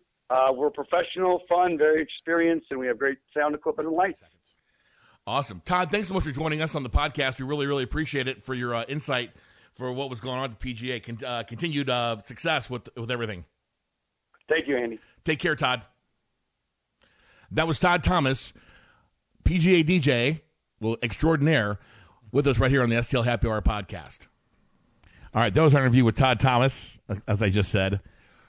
What'd you think, Alpina? First and foremost, I thought the guy was awesome. I thought he was he's a great super guy. high energy, super outgoing. I thought the stories he told were clear and understandable. They weren't like jumbled and stuff like, you know what I mean? Like when sometimes people tell stories like our ADHD will get going and we'll kind of dance around and whatnot. And he so was on it point. didn't click with you until about a couple minutes into the interview who the guy was. Right. So explain. So if it took you a second, explain to the audience who he is. So yeah, I was sitting here listening to the interview, and what I figured out was, like, you know when you go to a Cardinals game and they have like the in-game games that they let people play? Yeah, answer the trivia questions. That's him. Yeah, that's the guy. I had no idea. Yeah, he's that one guy. He is that one guy. This is that one guy on the back of his Cardinals So when jersey. they play those games, the trivia games and things like that, that's actually him. So that was really cool to put a face to the voice. Yeah, that was really cool. I thought the stories he told were really good. I thought the funniest one, obviously, was when his Uber driver was on the cart path, then on the fairway, then in the middle of the fairway at Bethpage Black, like Jesus Christ! Oh my God! Anyone who knows the security and the tightness of security at these events, if you've ever been blessed to go, it's through the roof. So the fact that happened, and then the fact that it didn't go really, really bad, and the fact that they weren't surrounded by the National Guard with M15, they were very lucky. Are they M15s? Is that what they carry? I think so. Are they automatic weapons? Yeah. Who are you and what do you want? Yeah, it's very lucky. It's very lucky, especially in a place like Bethpage, man. Thanks to Todd Thomas for joining us on the podcast. We really appreciate it a lot. He could be a guest in future episodes. He's just a lively guy and a good conversation to have. So I'd love to have Todd on again. So he did have me start thinking about a few things that are actually going to lead me into a question for you. Okay. One thing that stood out to me that I just was thinking about was I went to the PGA Championship last year, and the first thing I thought to myself was holy crap, the music is super loud, but it's super good music, and it's like upbeat music, you know. He was playing it inside that tent. Now, when you're in there, but it was also remember the long walkway up. Yes, that was also his music there. Oh, really? Okay. Yeah. So pretty much any public area that had music, it was his music going. Wow, that's really cool.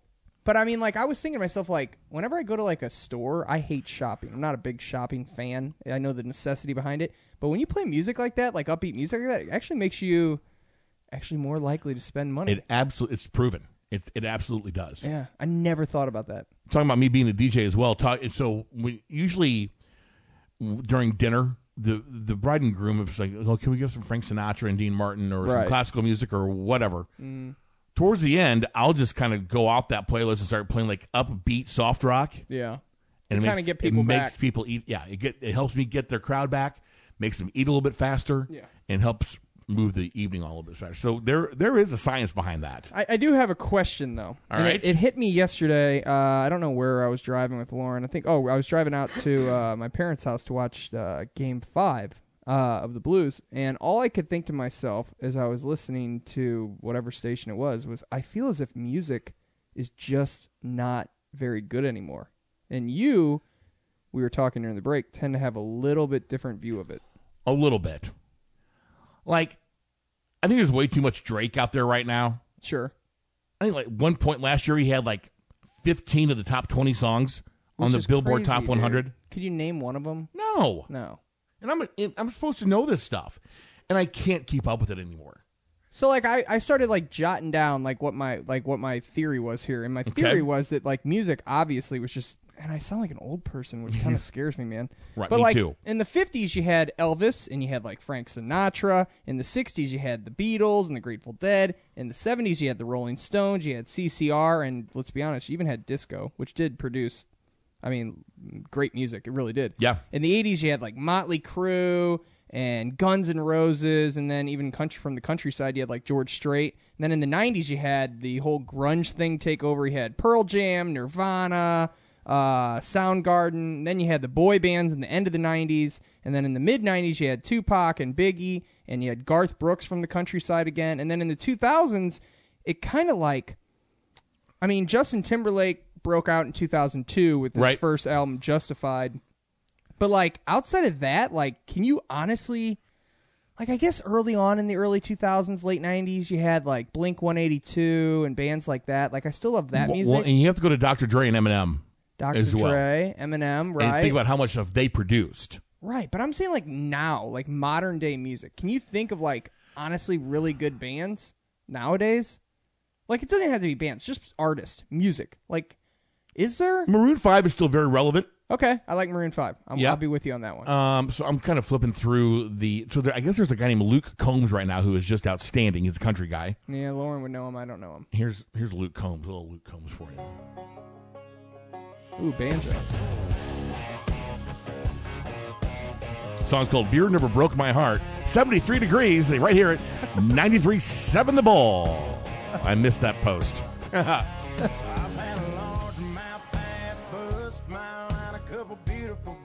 Tell me goodbye. Trucks break down, dogs run off, politicians lie, been fired by the boss. It takes one hand. Count the things. Okay, so what are your initial thoughts of Mr. Combs here? I like it. Okay, have you heard of Sam Hunt? Yes. I'm a big fan of Sam Hunt. I've seen him twice in concert with Lauren. I'm a big fan of him. Do you like the crossover pop country stuff?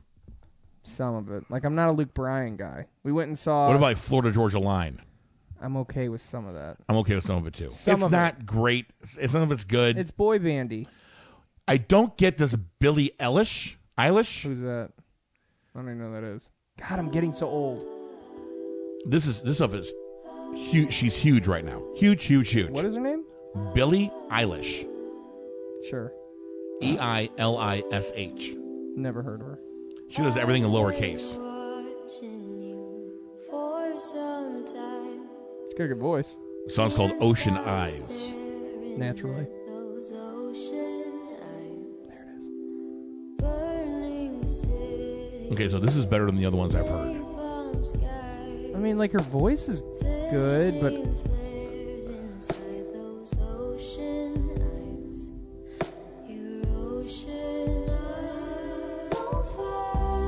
Yeah. Like, Lauren and I like James Bay. Big fans of James Bay. Yeah? Another James is James Arthur. So, like, there is good music out. I'm saying the stuff that will, like, stand the test of time. I don't know. I don't know what it's going to be right now. Like, I'll tell you who's really in trouble and is rap. Oh, yeah. Like, I haven't heard good rap since the aforementioned Dr. Dre and Eminem. Like, back in the day, you had NWA, Tupac, Biggie, Run DMC.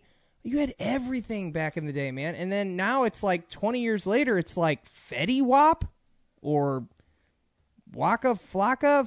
I don't know, man. I think I'm actually aging myself there. I think that's like early. That's like 2012. I'm not even sure what now is. Maybe I'm just not cool. I don't think I'm cool anymore. I'm actually 100% sure I'm not cool anymore.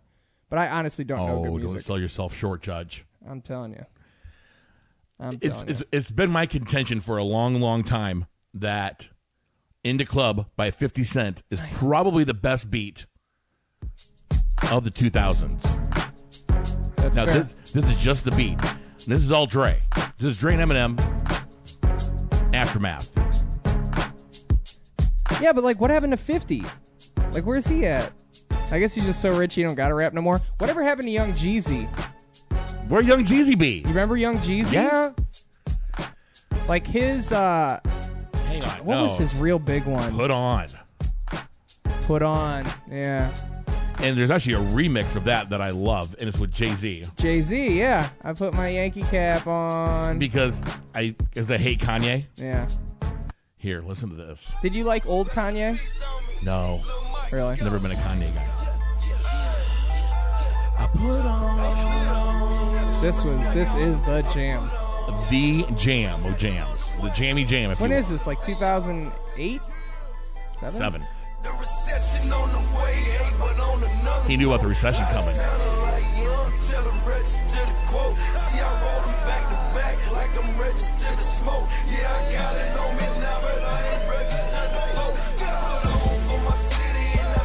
That beat, man. Sick. I'm going to fast forward a little bit. Yeah, the Jay-Z part's fantastic. Hey, Guru, put a little T-Pain on my shit, too. T-Pain's auto-tune. I put on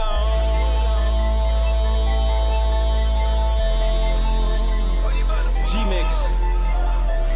I don't need no T-Pain. I got this one.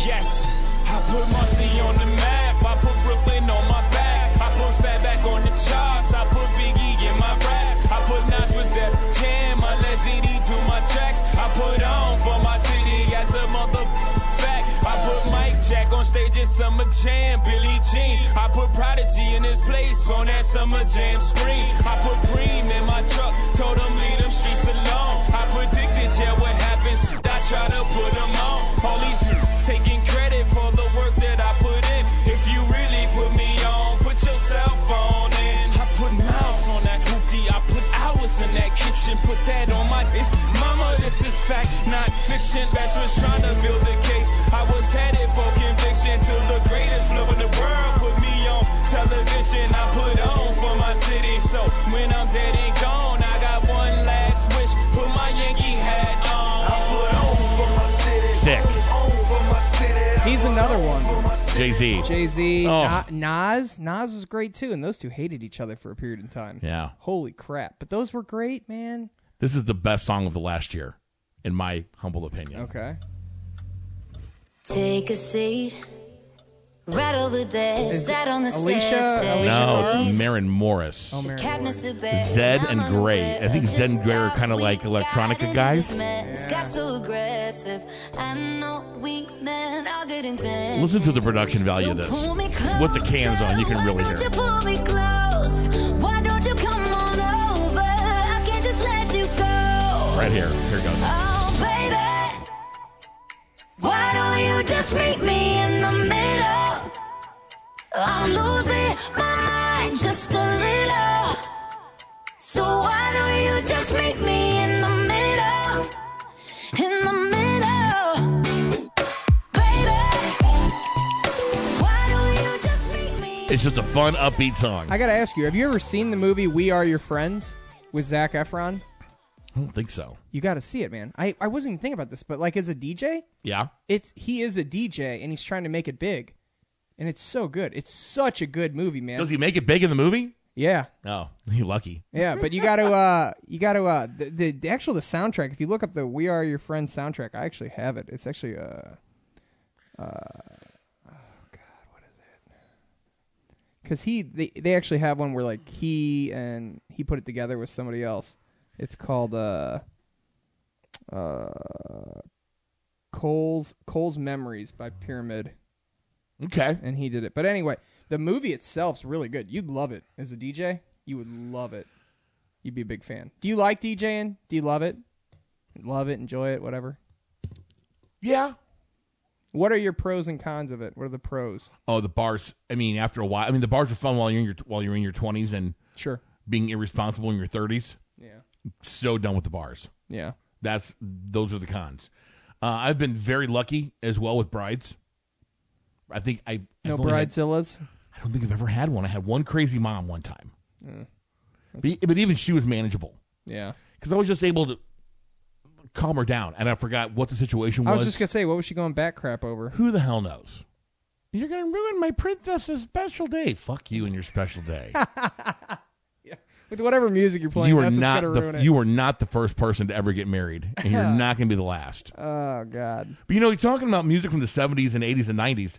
So Spotify puts together these things called daily mixes for me. Yeah. It's like on my daily mix one. So it knows what I listen to, and it puts stuff together for me.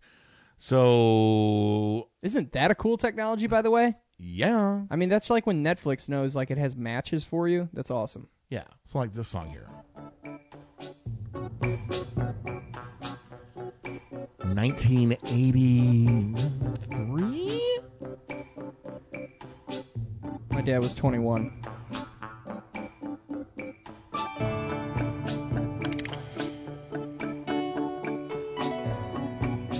Such an 80s vibe. This is 84.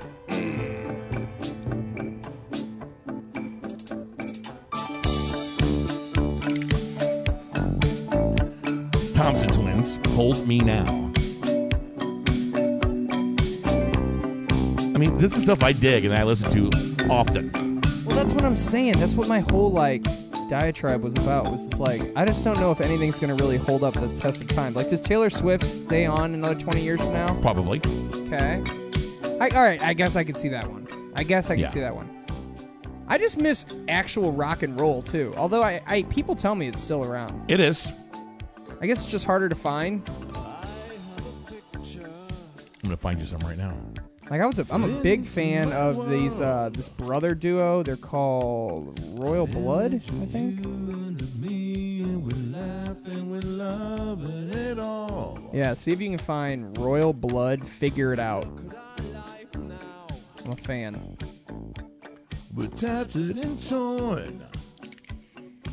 These fellas sounds like they're from over the land. I believe they are English. Okay, I got Royal Blood figured out here. 101 million listens on Spotify. That's because of Howard Stern. Really? He recommended him. My cold and tired heart. I love this right here. It's a sick guitar riff. Mm-hmm.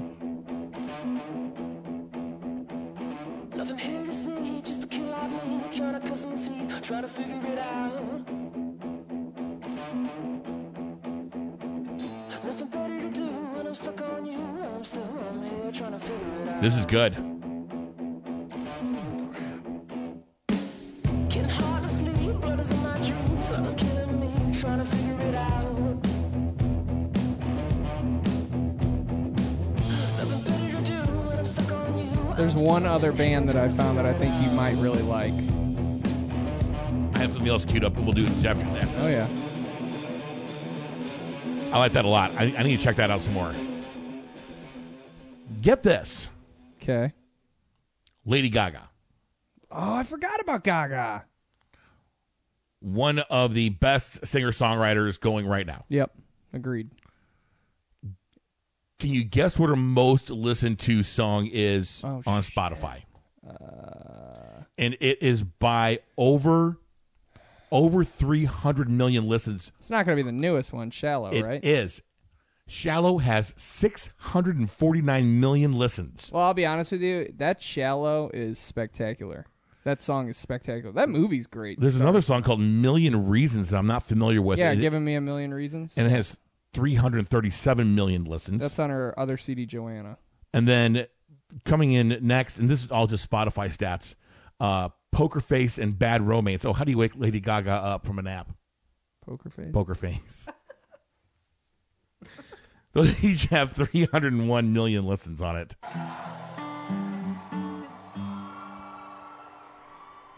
I'm still angry with Bradley Cooper about the whole being attractive and rich and director. And now you can sing. Can sing. Fucker. Annoying.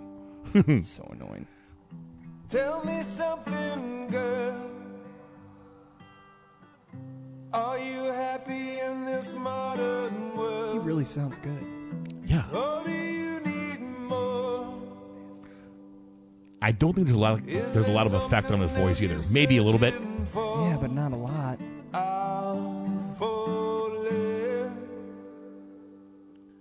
In all the good times I find myself longing for change. And in the bad times I fear myself.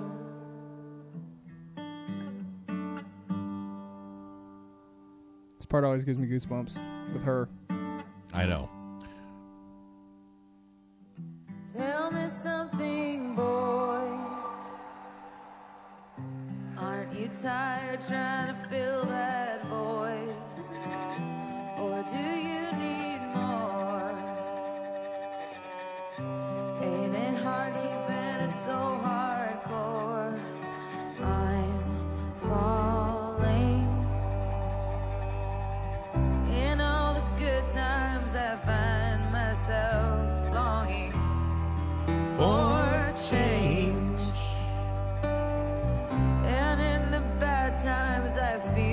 myself.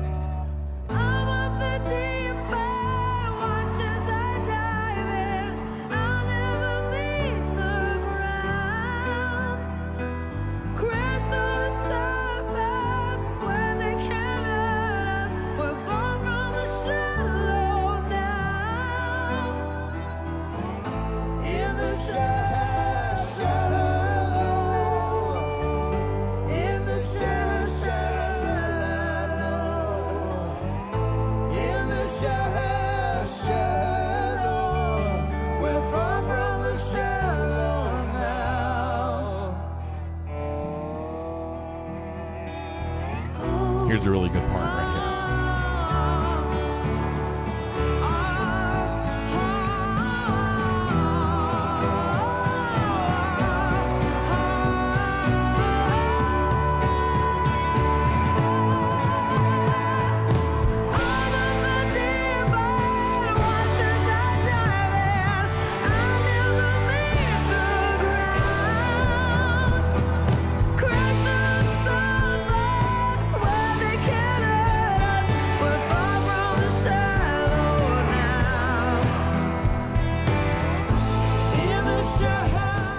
Just so talented, man. So talented. Incredibly. So I good. can't believe I forgot about her off the list. Where do you put Katy Perry? I put her at like supremely talented, but again, like it's just I don't know. It's really poppy. It's really syrupy. Talking about like putting effects on people's voices. I have all kinds of fun stuff I can do here. Oh wait, is that working? Hello. Hello. Hi. Hello. Why isn't that working? You can put a Oh, and maybe I want to do that. There it is. Oh, hi. no There. way. Hello. That's awesome. Hi. What else do I have? So that one's called Bright Room, Warm Lounge, Small Stage, Warm Theater, Warm Hall. Ooh, boy, I gotta back that down a little bit. What do I have here? Dude, you got to say something ridiculous though while you have this. You got to just think something funny. How about Concert Hall? Concert Hall. Here, that's on your voice too. Oh my God! So now my ridiculous voice is booming. Walmart shoppers. Red light special on condoms in aisle 7. Aisle 7. We All also have a cleanup in aisle 7. So this is actually a very effective singing effect. It's called a plate reverb. Right.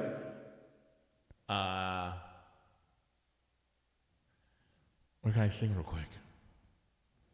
It's amore. What's the leading line of Come fly with me, let's fly away. I've been a puppet, a pauper, a pirate, a poet, a pawn and a king. I've been up and down and over and down. Oh, you know what I was thinking of? The Cardinals theme song so far this year. Riding high in April, shot down in May.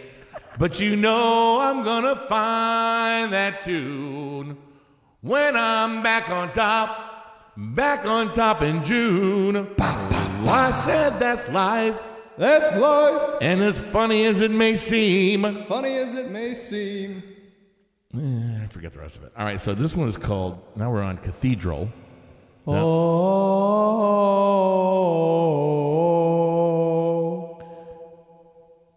Nice. All right, here's a little, what's this one here? This is a little chorus. Hello? Hi. There's not much going on there. Hello? I don't feel much chorus. No, there's a little bit of chorus and reverb. Ooh. My voice actually, is this what your voice sounds like to you? Like this booming, No. Your golden pipes sound like this to me. All I hear in my voice is lispy. Oh, dude, no. Tell me something, Yeah, that's what it was. Tell me something, girl. Are you happy in this modern world? Or is there something more? Wow, actually, it does make you sound like you sound like Bradley Cooper. Bro. I'm falling into the something. We're not talented enough. We're just not talented. We should have pulled up the lyrics. That would have been the better way for us to do know this. what? I'm going to do that right now. I'm just gonna do it. I'm gonna sing it. Are you from London? Hello, governor. Shallow lyrics. That's pretty good. This thing's awesome. This is Andy's personal mixer, and this thing is... So I used to have one that had 100 different effects on it. Yeah. And we should do the whole show like this. It would do like a real high pitched Alvin and the Chipmunks, and then it would be like, "You're going to die." You could put that like Satan voice on. Lawrence Dutch. All right, here we go. Tell me something, girl. Are you happy in this modern world, or do you need more? Oh, you got a little squeaky there. I'm not a professional singer. Is there something else you're searching for? I'm falling. In all the good times, I find myself longing for change. And in the bad times, I fear myself. See, what you should be doing is have Bradley play like 5 seconds, and then you stop it, and then you play 5 seconds and see how you sound. Oh, okay. Like side by side. Is this entertaining to anybody? It's entertaining to me. All right, so let's do it. Okay. Let's be honest. We do the show to entertain ourselves. Pretty much.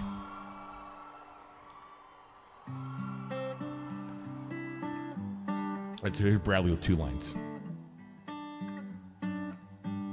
Clear my throat. Just drink of water. Tell me something, girl. Are you happy in this modern world? All right, here I go. Here we go. Tell me something, girl. Are you happy in this modern world? I thought it was pretty good. Thanks. All right. Sound check. Done with the effects. Wait, hang on. Maybe we just flip to the rest of them real quick. All right, so that was a little chorus and reverb. This was a doubler. Doubler? Yeah. Oh, that's creepy. So this was an effective thing back in the day with who was the guy who molested the kids? Phil Spector. This is creepy. So Phil had his wall of sound. Okay. All right. The wall of sound was doubling up on every instrument and vocal he could, sometimes tripling. So like on some of the songs. So like if you stop this right now, if you take the doubler off, and we just sound like this, and then when you put it back on, we sound like this. And this is called a doubler? Yes. This is very creepy. Welcome to the House of Horrors.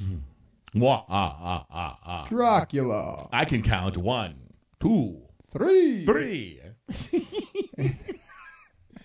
If anyone is still listening, this is your fault. We have derailed.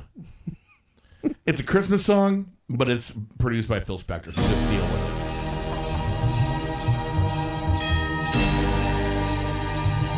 You can hear there's lots of different sounds going on there.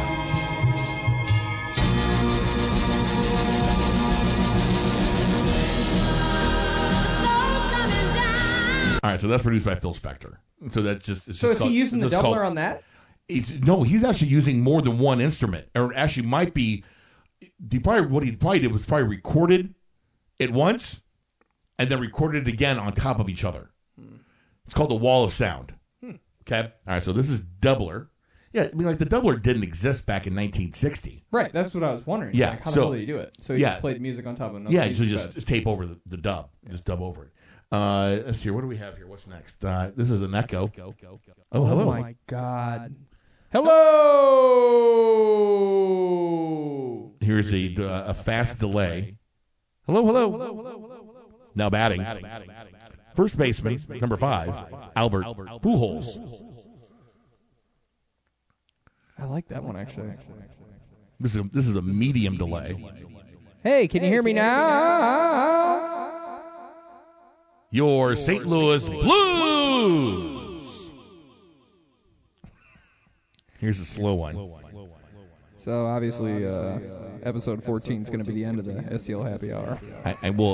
Plus we're going to probably get snagged by iTunes for playing so much music. They have like bots. Oh, if we, oh my God, we got to turn that off. It just keeps going.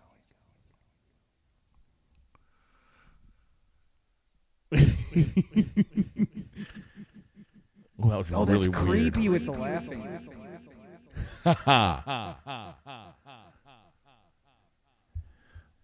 The last one's called a pan delay. Pan delay. Switches back and forth.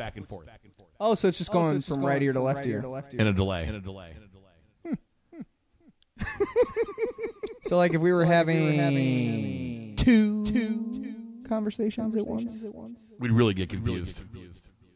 I'm sorry. We've had to have lost all of our listeners by now. They're all gone. I'll tell you what. The real test is if I ask people what we talked about afterwards, if they remember.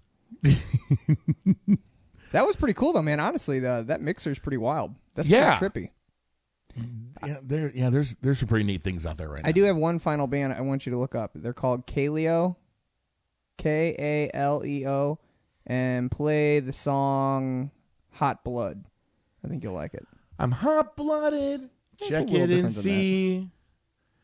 I got a fever of 103. You should go to the hospital. Come on, baby, you can do more than dance. I'm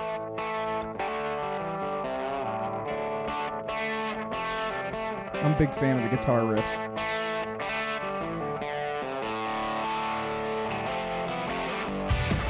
Turn your back, you're a broken man. Come around and just die and shake your head. Like this a lot, too. You understand. Just keep telling yourself there's no shame. They don't know about who we are. They don't know about you and I. They know by the stars of your This is very 70s-esque, very 70s rock. Very, simple but complicated. Yeah. Just a bass, electric guitar, and some drums. Yeah. I'm a huge fan of this style of music. Me too. Love it.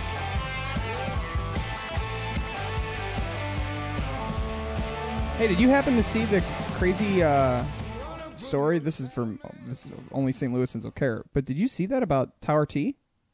No, what's going on now? They've saved Tower T. They saved it? Yes, they have officially saved Tower T. I'm pulling up the story now. Like, it literally... Is that breaking news? Yeah, like 2-3 hours ago, man. Pretty crazy. So, like, for those who don't know, Tower T was a little place where you go hit golf balls. You could do batting practice there.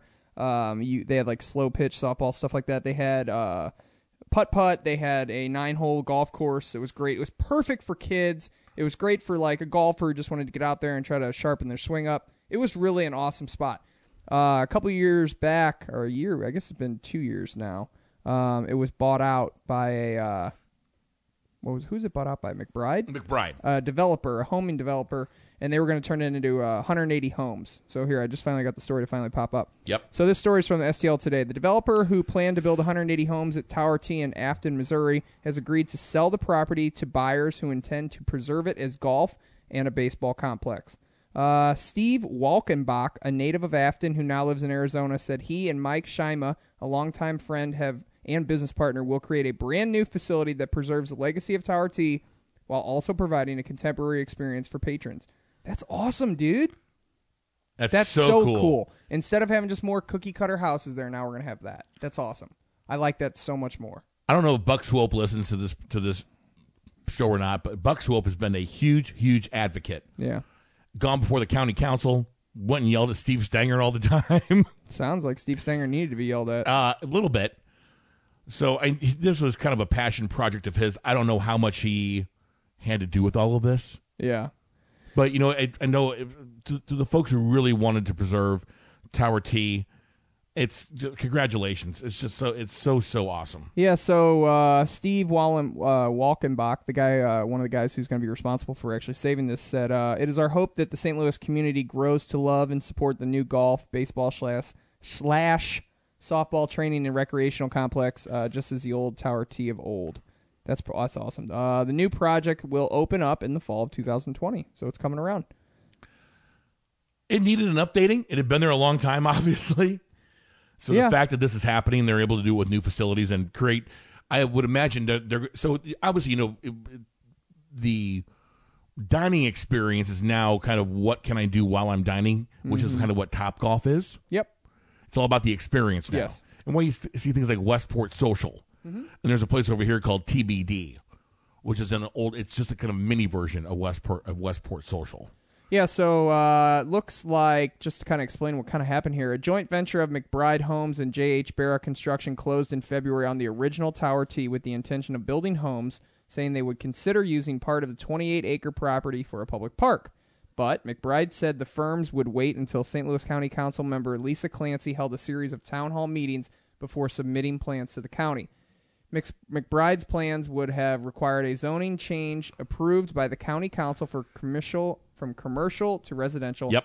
But that was unlikely to occur for at least several months, with 2 vacancies on the council and a councilman, Mark Harder, a McBride employee, saying he would not vote on the plan. That's good. They kept that out. They didn't let a McBride employee vote on that. I like that.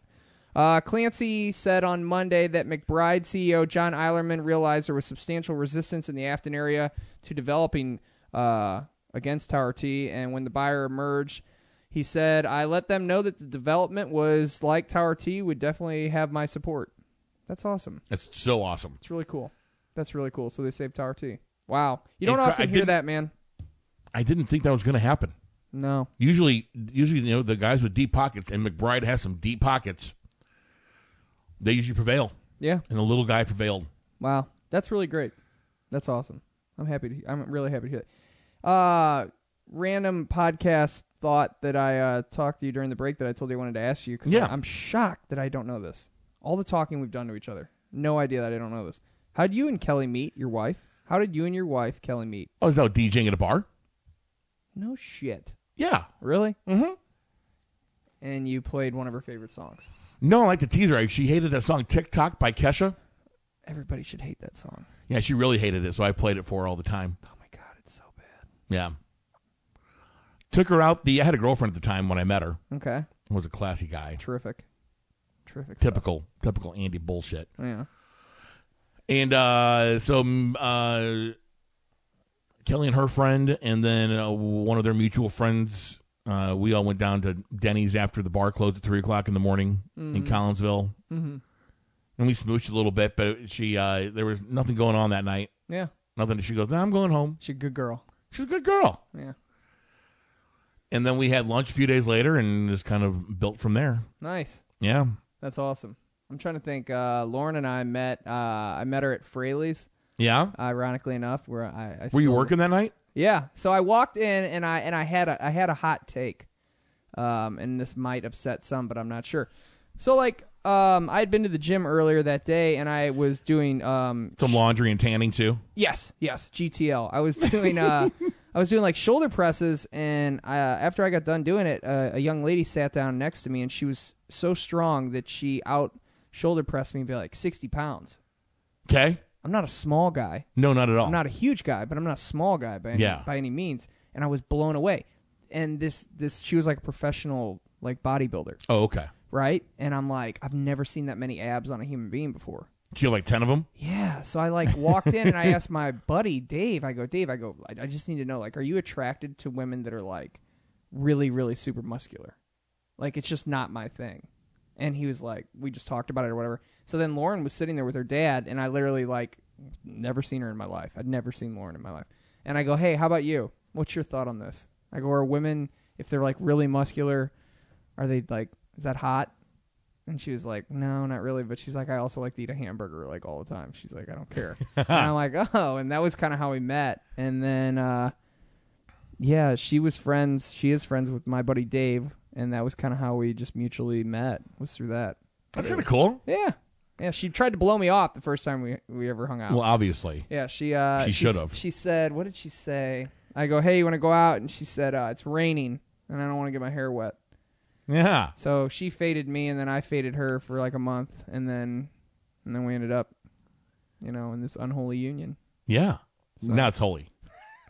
Now it's holy. Now it's a holy union. So yeah, man, that was how we met. I used to love to meet girls like that. I'd like play, if I saw a cute girl, I'd throw a song in the jukebox and I'd be like, who's singing this? So I'll buy you a shot if you tell me who's singing this. That's a good one. And they'd be like, oh, boy, I don't know. I said, I guess no shot for you. Did you have like set songs that you knew most people would not know? No, I would pick easy ones. Okay. Because I wanted to buy the girl a shot. Yeah. And then I was back in my single days. not really single days, just whatever. I don't want. Everybody knows that I was back when bad. you were running the play. Back when I was running, I was hating the play and not the game, or hate the game, not the play. I hate whatever the saying is. So I was down in near WashU's campus yesterday. Yeah. I was getting tattooed. Shock. I was getting a tattoo. And have you seen the new WashU campus? I mean, holy shit! It's huge, for real, dude. It's expanding. I don't even know where they're gonna go. Like I don't know. They have to. They I have to thought only go for up. sure they were landlocked. That's what I'm saying. But they've literally pushed it out now to the sidewalk. Oh, really? It's incredible. Like, anybody Google WashU's campus, it's incredible. Washington University's campus it's unreal. I haven't been down there in a long time. It's so beautiful, though. It is pretty. It's so beautiful. I played a great golf course on Saturday afternoon. I played over at Spencer T. Olin here in Alton. I love that. Had a great time. Yeah. How'd you shoot? I had a couple of big blow up holes. I had a quad on number 3, and then I took a 7 on number 14. Mm-hmm. So it was already 7 over there. Yeah. So on top of my with my bogey golf, and I'm going to usually be about 85 to 90, and I shot 95. Okay. Yeah. Wasn't real pleased. Plus the putter is cold, ice cold. Oh, you're not feeling it? Ice cold. Yeah. So yeah, love those folks over there. What a great job. If we went there after 2:00, $26 Twilight play, all you can play. Wow, that's actually pretty good for that course, man. Yeah, I think they do, and even like during prime times, like early mornings on weekends, I think it's only like $50. And then you can find packages where you get free food mixed in with it as well. Like they'll buy you lunch or buy you breakfast and lunch with your rate. Wow. So had a great time over there. Played my my fan pin championship match on Friday against a guy named Matt West. How'd that go? Did you win? I did win. Nice. I won 3-2. Nice. Again, the putter ice cold. But you had enough. But the driver was pretty spot on. I'm not going to bore everybody with the details of hole by hole, but no, take us by hole one. Take hole one first shot. I made I was 138 yards out from the white tees, which is one of my longest drives ever on that hole. It was probably close to 260, 270. Wow. I hit the shit out of it. Yeah. Hit an 8-iron, I believe, to about 10 feet. Missed the putt, but I made par. At one point during the front 9, I was up 3. Went into the back 9 plus 1. By the time we got to 13, we were all square. Then I knew I wanted to put it away, so I had to get my head out of my ass, kick it into gear, and I parred 15. No, I'm sorry, parred 14, birdied 15, and double bogeyed 16 to win 3-2. Nice. And explain to people who don't know what. So match play is, it doesn't really matter what you shoot. It's like it's a score. Is it hole by hole? Hole by hole score. So even though I made double bogey on 8, he made triple bogey, so I won the hole. Right. So at that point I was up 3 with 2 to go. As long as your score was lowest on that hole. Yep. As long as my score was lowest on that hole, I won the hole. It's like you get a point. Yep. And if you tie, you have, and if you lose a point. Nice. So. Well, congratulations. So you move on to a round of how many left? I move on to the round of I believe 16? I think the round of 16. Yeah. I won 3 matches last year, or 2. I think I won 2 or 3 matches last year. Anyway, I play Chrissy Runner Girl in the. Oh, you play a young lass, do you? I do. Nice. I have to give her a stroke a hole. Really? Okay, so she's already starting up as if she's down 18. Pretty much. Okay. So no, I'm down 18. You're down 18. Yeah. Yeah. Let me ask you a question. Lauren's birthday's coming up soon. Yeah. And initially I was going to take her to see the Backstreet Boys. Right. Okay. And then I looked up the prices to see the Backstreet Boys, and it was like $200 plus service fees. And I don't like the Backstreet Boys that much, and she even said she didn't like the Backstreet Boys that much. What the hell should I get her for her birthday? Or where should I take her? What should I do? I have no idea. This is not radio BS. This is straight up. Is it a special birthday? Is it a special number? Well, every birthday with Lauren is a special birthday, Andy. Come on. Don't be an ass. It's true. Don't be an ass. Don't be a stupid. Yeah, no. What is this? She was born in 1990, so this is 29. Okay. So it's not the big 3-0. You know. I don't know. I mean, for her actual birthday, it's really awesome. A friend of ours, Sydney and Artie, they got us tickets for Tom Segura. So we're going to get to see that on her actual birthday. Right. But I feel like I should still get her a gift. You know, No, like, you absolutely should. I mean, of course, you can get her flowers or whatever, but Here's my rule of thumb okay. from the old guy. Yeah. Don't get her anything she can plug in. So, like, no vacuum, I guess. That's a bad idea. It's a bad play. She'd beat the hell out of me. Understandably, honestly. Jewelry is always a nice play. Yeah. You really can't go wrong with jewelry. Other presents I've given that... Like, she loves flowers, but, dude, I can't stand giving flowers. They die. Ugh. Some Waterford crystal. Excuse me? Some Waterford crystal. What's that? Crystal. Like, it looks like glass, but it's crystal. Oh, okay, yeah. So they make, like, ring holders. Okay, yeah. But be careful, because crystal, I think, is the 3rd or 4th anniversary gift. Oh, I don't even know the rules on the gifts, too. I don't even know what you that can is. Google those every year. Say, first anniversary gifts. It gives you the whole list of stuff you can buy. There's the old-timey gifts and the modern gifts. Okay. You guys do that? Do you exchange those gifts like that? We do. Do you really? So we had copper this year. So what'd you do? I haven't given it to her yet. Oh, sorry. Because she hasn't made my present yet. She says she's making me something. Oh, she's making it? Yeah, she's making me something. Oh, that's pretty cool. She just hasn't done it yet. Lauren made bows the other night for E. She's now starting to make bows. That's fun. For her hair. Yeah. It was cool. It's cute. I worked for a company in St. Louis that provided IT support to small companies. Mm-hmm. And one of our companies was a place called, I can't think of the name of the place now. They were over in St. Peter's, and that's what they did. They made bows. Really? Yep. And they sold them to Dillard's and all the big stores. Well, that was like Lauren's point was pretty simple. She's like, I could pay $6 for a bow, or I can make it for like $1.50. And it's like, well, yeah, just make the damn thing. It only took her a very short period of time. Turned out nice. Yeah, I'll be going to the Sweet 16 of the Nice. Fan Pin Championship. Congratulations. Thank you very much. Congratulations. Very exciting times. Hey, one more quick note about Henry Plumbing. They don't have the stuff that the big box stores have. That's right. They have very cool special stuff. I got to take you down to the showroom sometime. You got to get here early one night so I can take you down there so you can see it. Visit one of your nearest showrooms if you have a plumbing project that you need to pay attention to. If you want something really cool for your kitchen or your bathroom, or even if you want like a cool slop sink, they can make that happen for you too. They are Henry Plumbing Showroom. Visit them online at henrykitchenandbath.com. It's henrykitchenandbath.com. Henry Plumbing Showroom. Take her to leave it coming up next on the STL Happy Hour podcast on the St. Louis Podcast Network.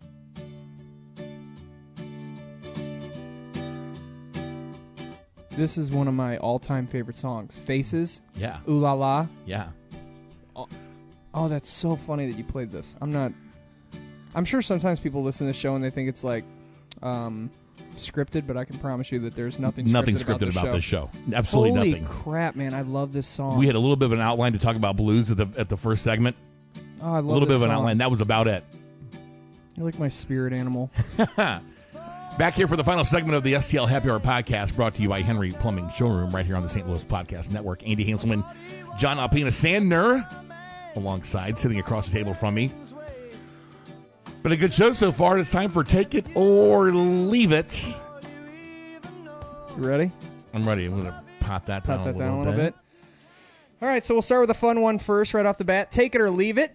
Seth Rogen is launching a marijuana company called Houseplant. Okay. All right, so this story, I'm reading it here from Entertainment Weekly. It says This Is the End director is launching his own Canada-based marijuana company alongside his filmmaking partner, Evan Goldberg. Evan Goldberg, by the way, is who is the influence behind Michael Cera's character in Superbad. Yes.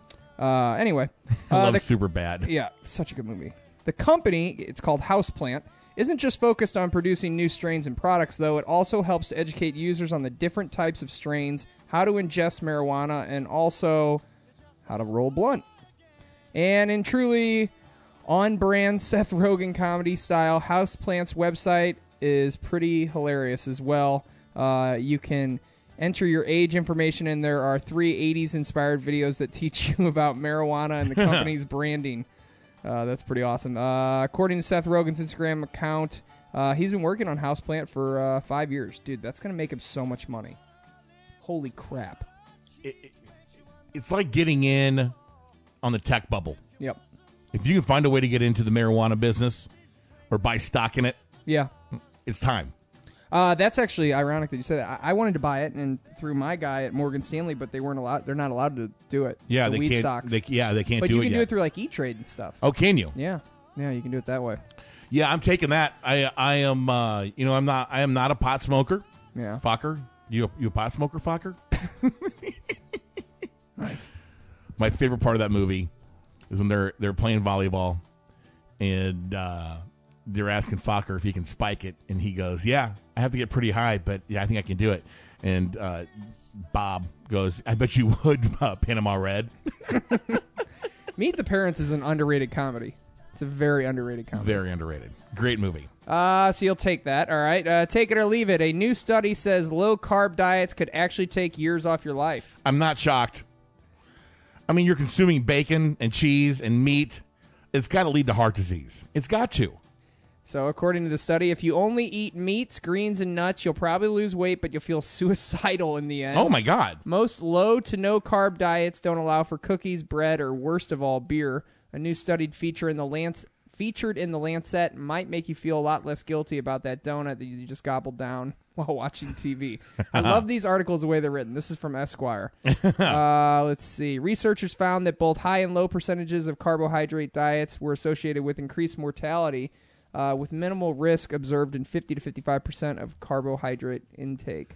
However, a diet with low carbohydrate dietary patterns favoring animal-derived protein and fat sources from sources such as lamb, beef, and chicken is more likely to kill you. You know what I say, Alpina, just like with everything in life. Moderation, baby. Moderation is the key. Yeah, it says you can have carbs. You can't have 50 carbs a day, but if you can have 30 or 40. Yeah. It says researchers concluded that the source of food notably modified the association between carbohydrate intake and mortality. So, you know what? Next time you are wondering, should I have nuts or a donut? Have a donut. Have a donut. Just go for it. Have yourself a little donut. This one kind of scared me because we've talked about this before about like automation and how I honestly, truthfully believe like we'll all be on like a government stipend in like 50 years. Right. Have you not seen Terminator? Right. Boston Dynamics. Have you not seen Terminator? This article from Bloomberg says automation, robots, and globalization are rapidly changing the workplace, and governments must act fast and decisively to counter the effects of a worsening social and economic tensions. Almost half of all jobs could be wiped out or radically altered in the next 2 decades due to automation. Wow. Dude, that's crazy. Oh, I believe that easily. I mean, we have machines here that have replaced 4 people. Really? Yeah. Even in your business? Yeah. Oh, man. I don't know, man. You That's still just, need people to run them? Yeah, you still need that. I like it's the article keeps going on saying changes in employment will hit some workers more than others, particularly young people with lower levels of education and women who are more likely to be underemployed and working in low-paid jobs. So how do you feel about these? There's a big push right now to push kids towards the trades again, because there was such a push for college. That I wish I would have done that. There's a shortage of carpenters. Oh, I've always said, if I ever had to do a full reset, which I almost had to do last year, that I go learn to be an electrician. Oh, yeah. That'd be great money. And Great it's money. Stable. There's always stuff to do. Trust me, I often think There's about that. the guy that we have that comes by here, we just got some of those big-ass fans installed out in the shop. Yeah. First of all, those things are fucking cool. Yeah. Turn them up. So we were just screwing with them. You can turn up to like to 100%. I mean, and you think the Blow building, you out the damn door. Oh, it's going to blow you out the door, and you're about to take off. It's like a propeller. Pretty awesome. Unfortunately, here's some of the stats that they believe what's going to happen here. 14% of jobs are expected to disappear due to automation in the next 15 to 20 years. 32% likely to change radically from automation. Wow. 1 in 7 workers are self-employed. 1 in 9 are on temporary contracts. 6 out of 10 workers. Those contract jobs, man. Have you done contract work? Yeah. I've never done that. Yeah. People, I mean, it's great for some folks. Yeah. If you're looking for stability. Yeah.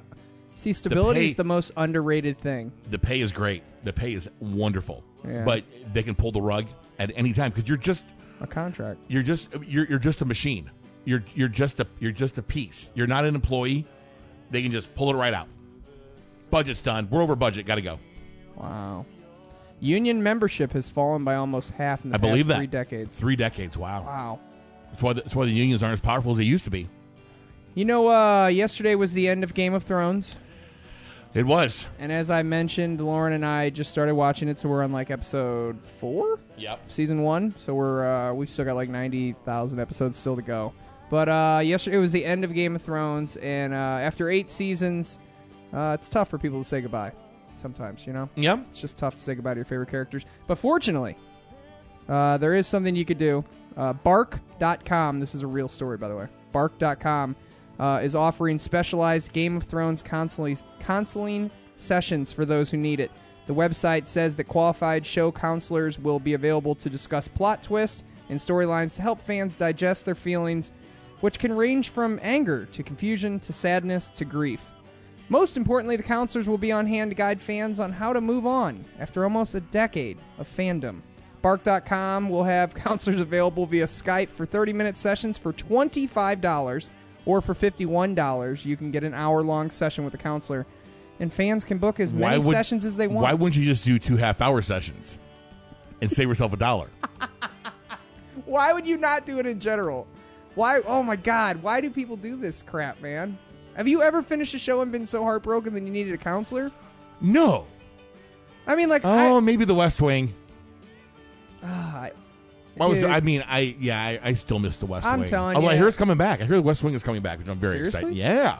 Really? Yeah. Is it going to be Aaron Sorkin again? Yes. Oh, wow. Yeah. Oh, that'll actually be big.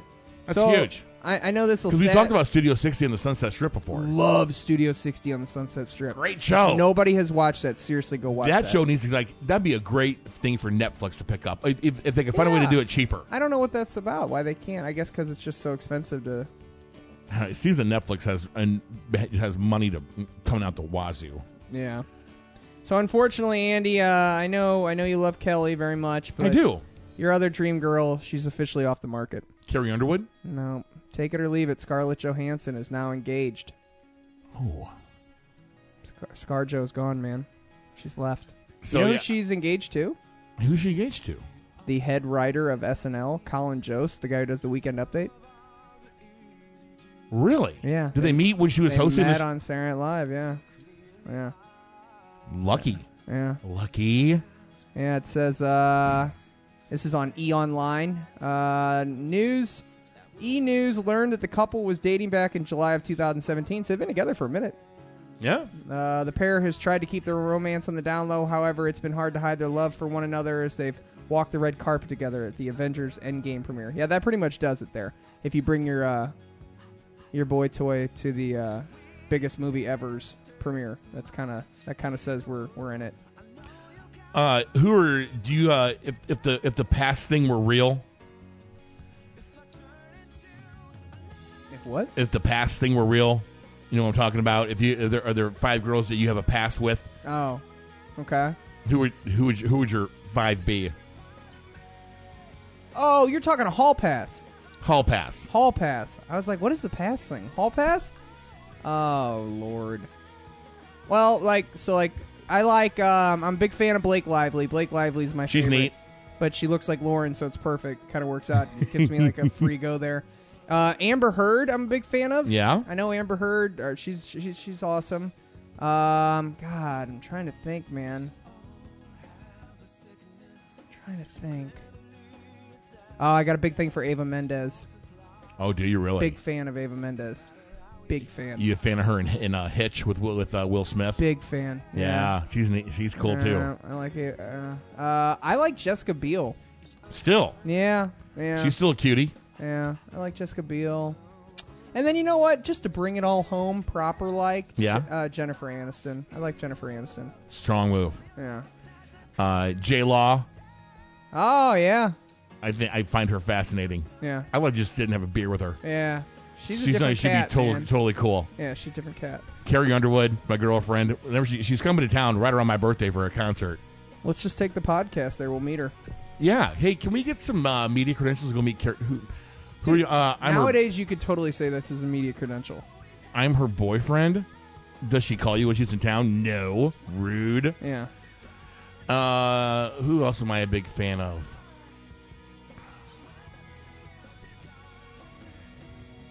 Oh, that's Maren Morris from the middle song I just played. She's very pretty. She's a cute girl, too. Yeah. golf guru, not golf guru, maybe Instagram golf guru, Paige Baranek. I'd have to look her She's up. a cute girl, too. Yeah. And, of course, to bring it all home, I wouldn't do it because I love my wife so much. Right. Mrs. Kelly.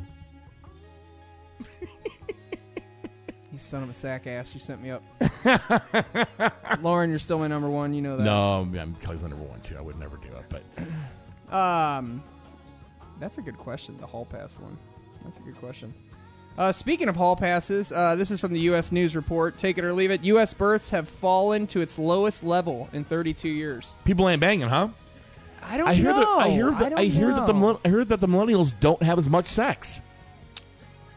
I also have read that. So, per this story, it says fewer babies were born in the United States in 2018 than any other year since 1986. Federal data indicates. There were nearly 3.79 million births last year, the fourth year in a row where the births number have fallen, all the way down to 2014.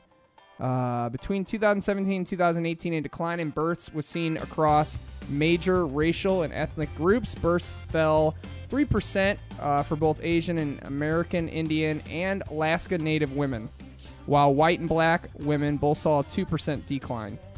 I'm trying to see why it's saying it does.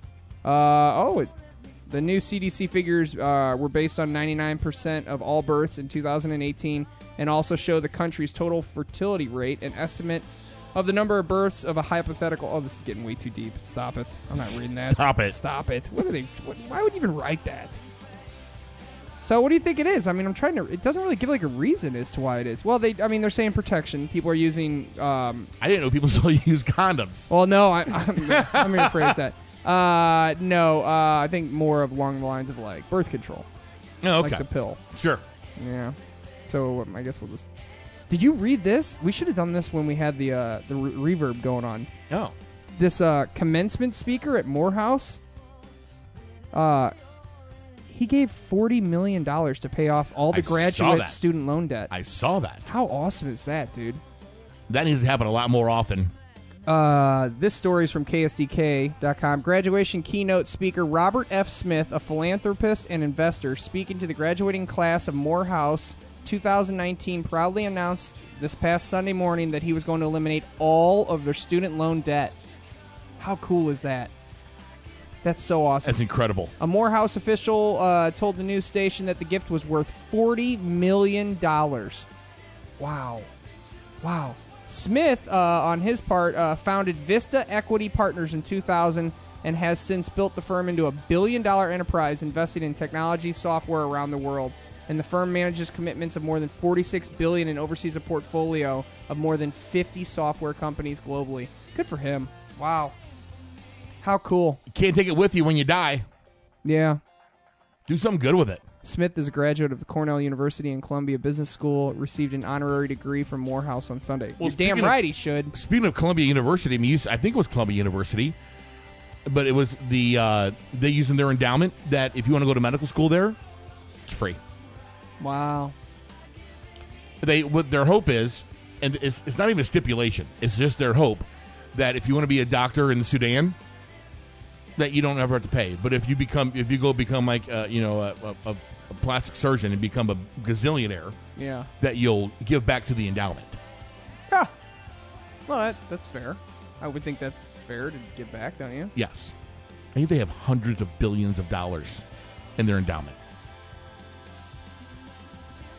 You know what? So, just a side thought. I'm reading this article on Barstool Sports about transgender people being upset over the male-female Snapchat filter. Do you have Snapchat? Yes. Have you seen this? Yes. I don't have Snapchat, but yeah. I'm looking at this article. I guess you can essentially turn yourself the opposite sex with the app. You sure can. I might post that as the main picture for our podcast tonight. It's kind of crazy, man. Let me find it here real quick so I can show you how scary I am as a woman. I'm shocked that the transgender folks are upset about this. It's really weird, man. You know what? I get it. I promise I get it. Yeah. But stop. Yeah. You can't be offended by everything. Yeah. We've talked about that.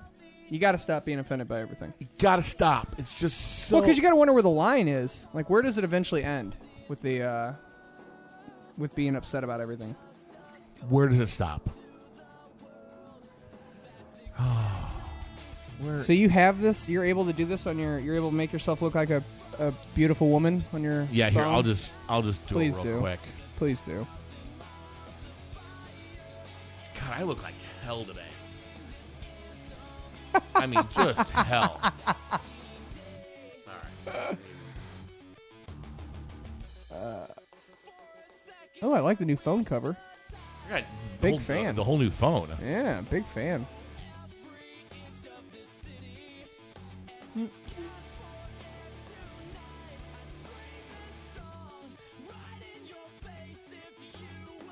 I'll tell you what, while you're taking a picture of yourself, making yourself look like a woman, I'm going to leave you with another take it or leave it here.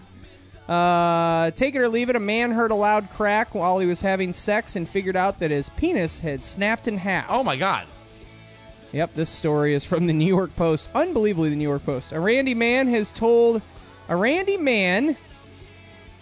how he heard a loud crack while he was having sex when his penis snapped in half. Sean Marsden, 48, was getting frisky with his girlfriend Louise Gray, 36, when he, quote, slipped and heard his manhood snap. He writhed around in excruciating pain while he bent his penis. I can't read this. No. This is, no. Oh, my God. That should absolutely be the picture for our podcast. We're not going to read this man penis snapping. This is too painful. It's too painful. All right, I can't do it. Now, how do I save this? Just take a snap with your picture itself. Damn it.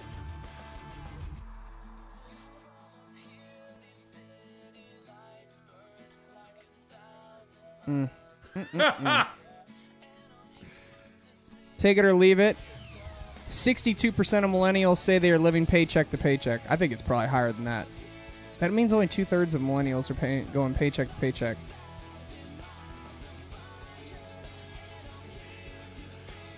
It's pretty bad. Paycheck to paycheck's pretty bad, man. Pretty bad. This is from CNBC. Almost 2/3 of millennials say they are living paycheck to paycheck, and only 38% feel financially stable, according to a new survey from Charles Schwab.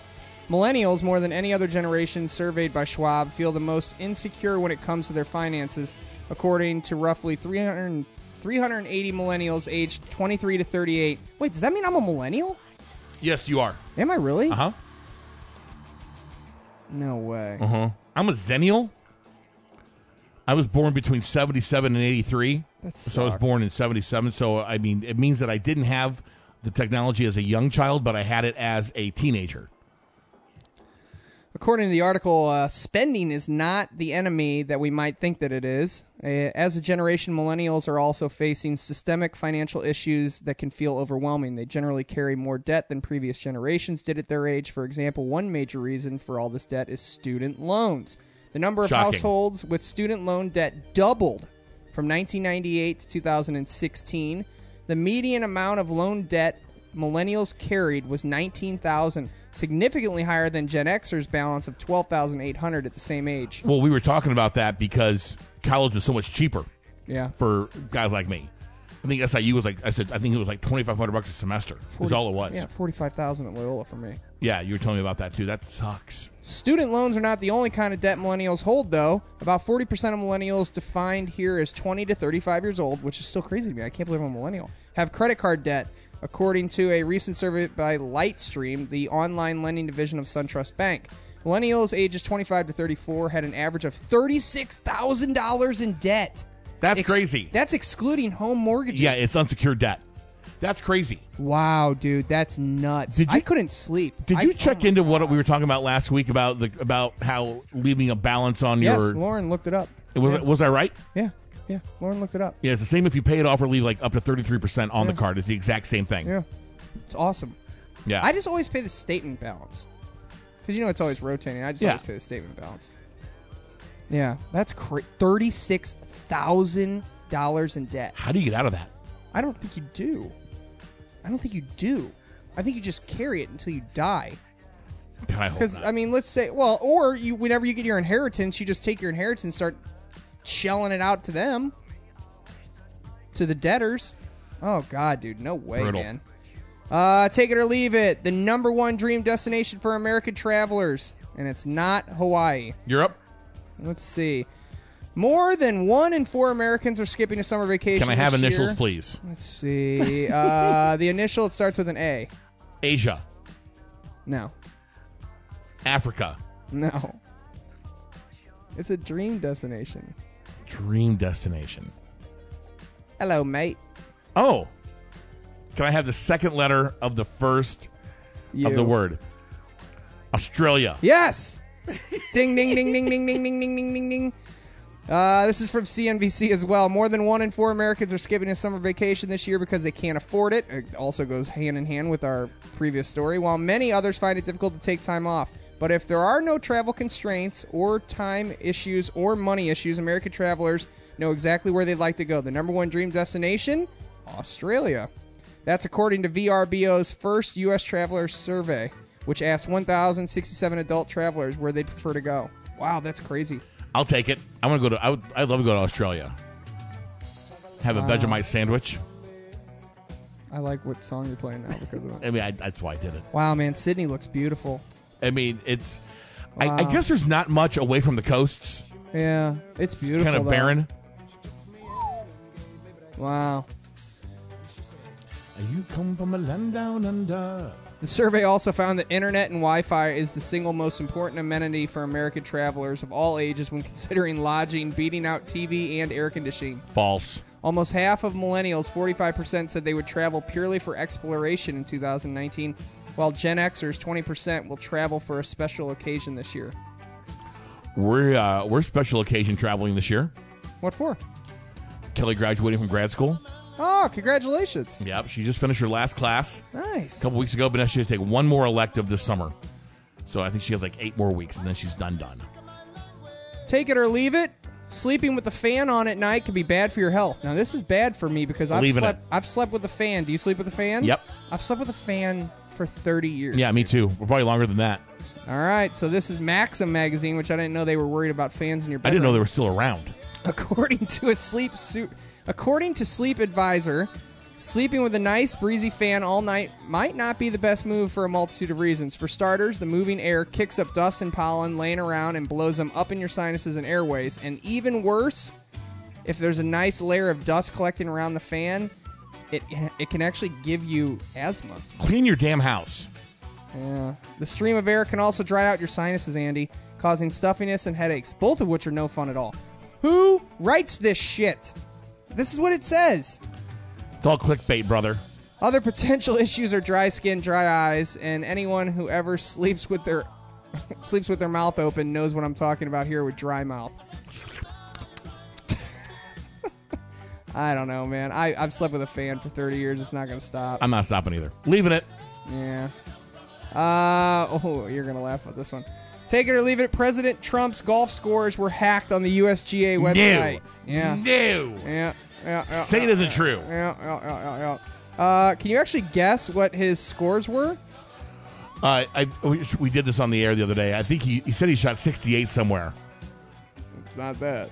Oh, talking about the big numbers, like the ones in the 90s? 101, 100, 108, 102. Where were those at? The scores posted were suspiciously unflattering to the famously vainglorious first golfer. You can tell who this was written. It was definitely written from a left. God. Yeah, it doesn't say where it's at, though. It says Arizona. So, he said that he's been a club champion 17 times. Do you know how that's happened? Because he's the only one playing it. So, before the courses would open to the rest of the membership, he'd go out and play around and call it the club championship. Get out of here! Are you serious? Yes. That's so brilliant. He's such a schemer. So he's a hustler, man. Yeah. Big boy. Have you I'm sure you've had to take drug tests and stuff in your life. Have you ever had to use a fake penis to take a drug test? Why would I need a fake penis? Fair point. Well, take it or leave it. Lamar Odom used a fake penis to pass a drug test for the 2004 Olympics. Yeah.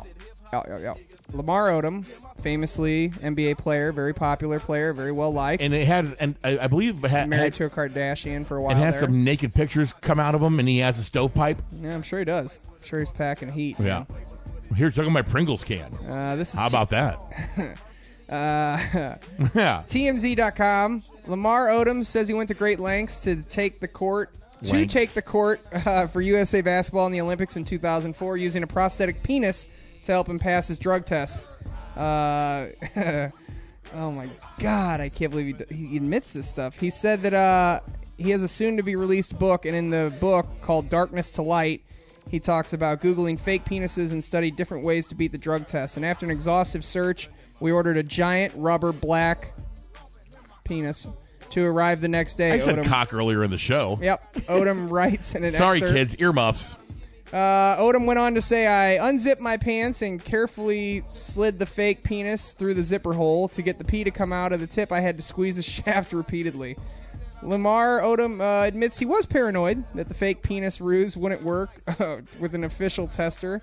But he passed with flying colors and soon was on his way to Greece. So he put fake pee in the prosthetic penis. Yeah. All right, I'll take it. I assume you've seen... That's going to town to do that, man. I mean, yeah, that's a pretty elaborate ruse. I mean, that's being committed to the cause. I mean, you really, really have to. Okay, so can you name all the Batmans that there have been on TV? Let's just say on TV. On TV. No, I'm sorry. TV and movies. Can you name them? So you have Adam West. Michael Keaton. George Clooney. George Clooney. Val Kilmer. Christian Bale. Batman. And then Batfleck. Yeah. Well, now you got a new one. Do you know who the new Batman's going to be? No. Robert Pattinson. That's right. Of Twilight fame. That's right. So this is according to Variety.com.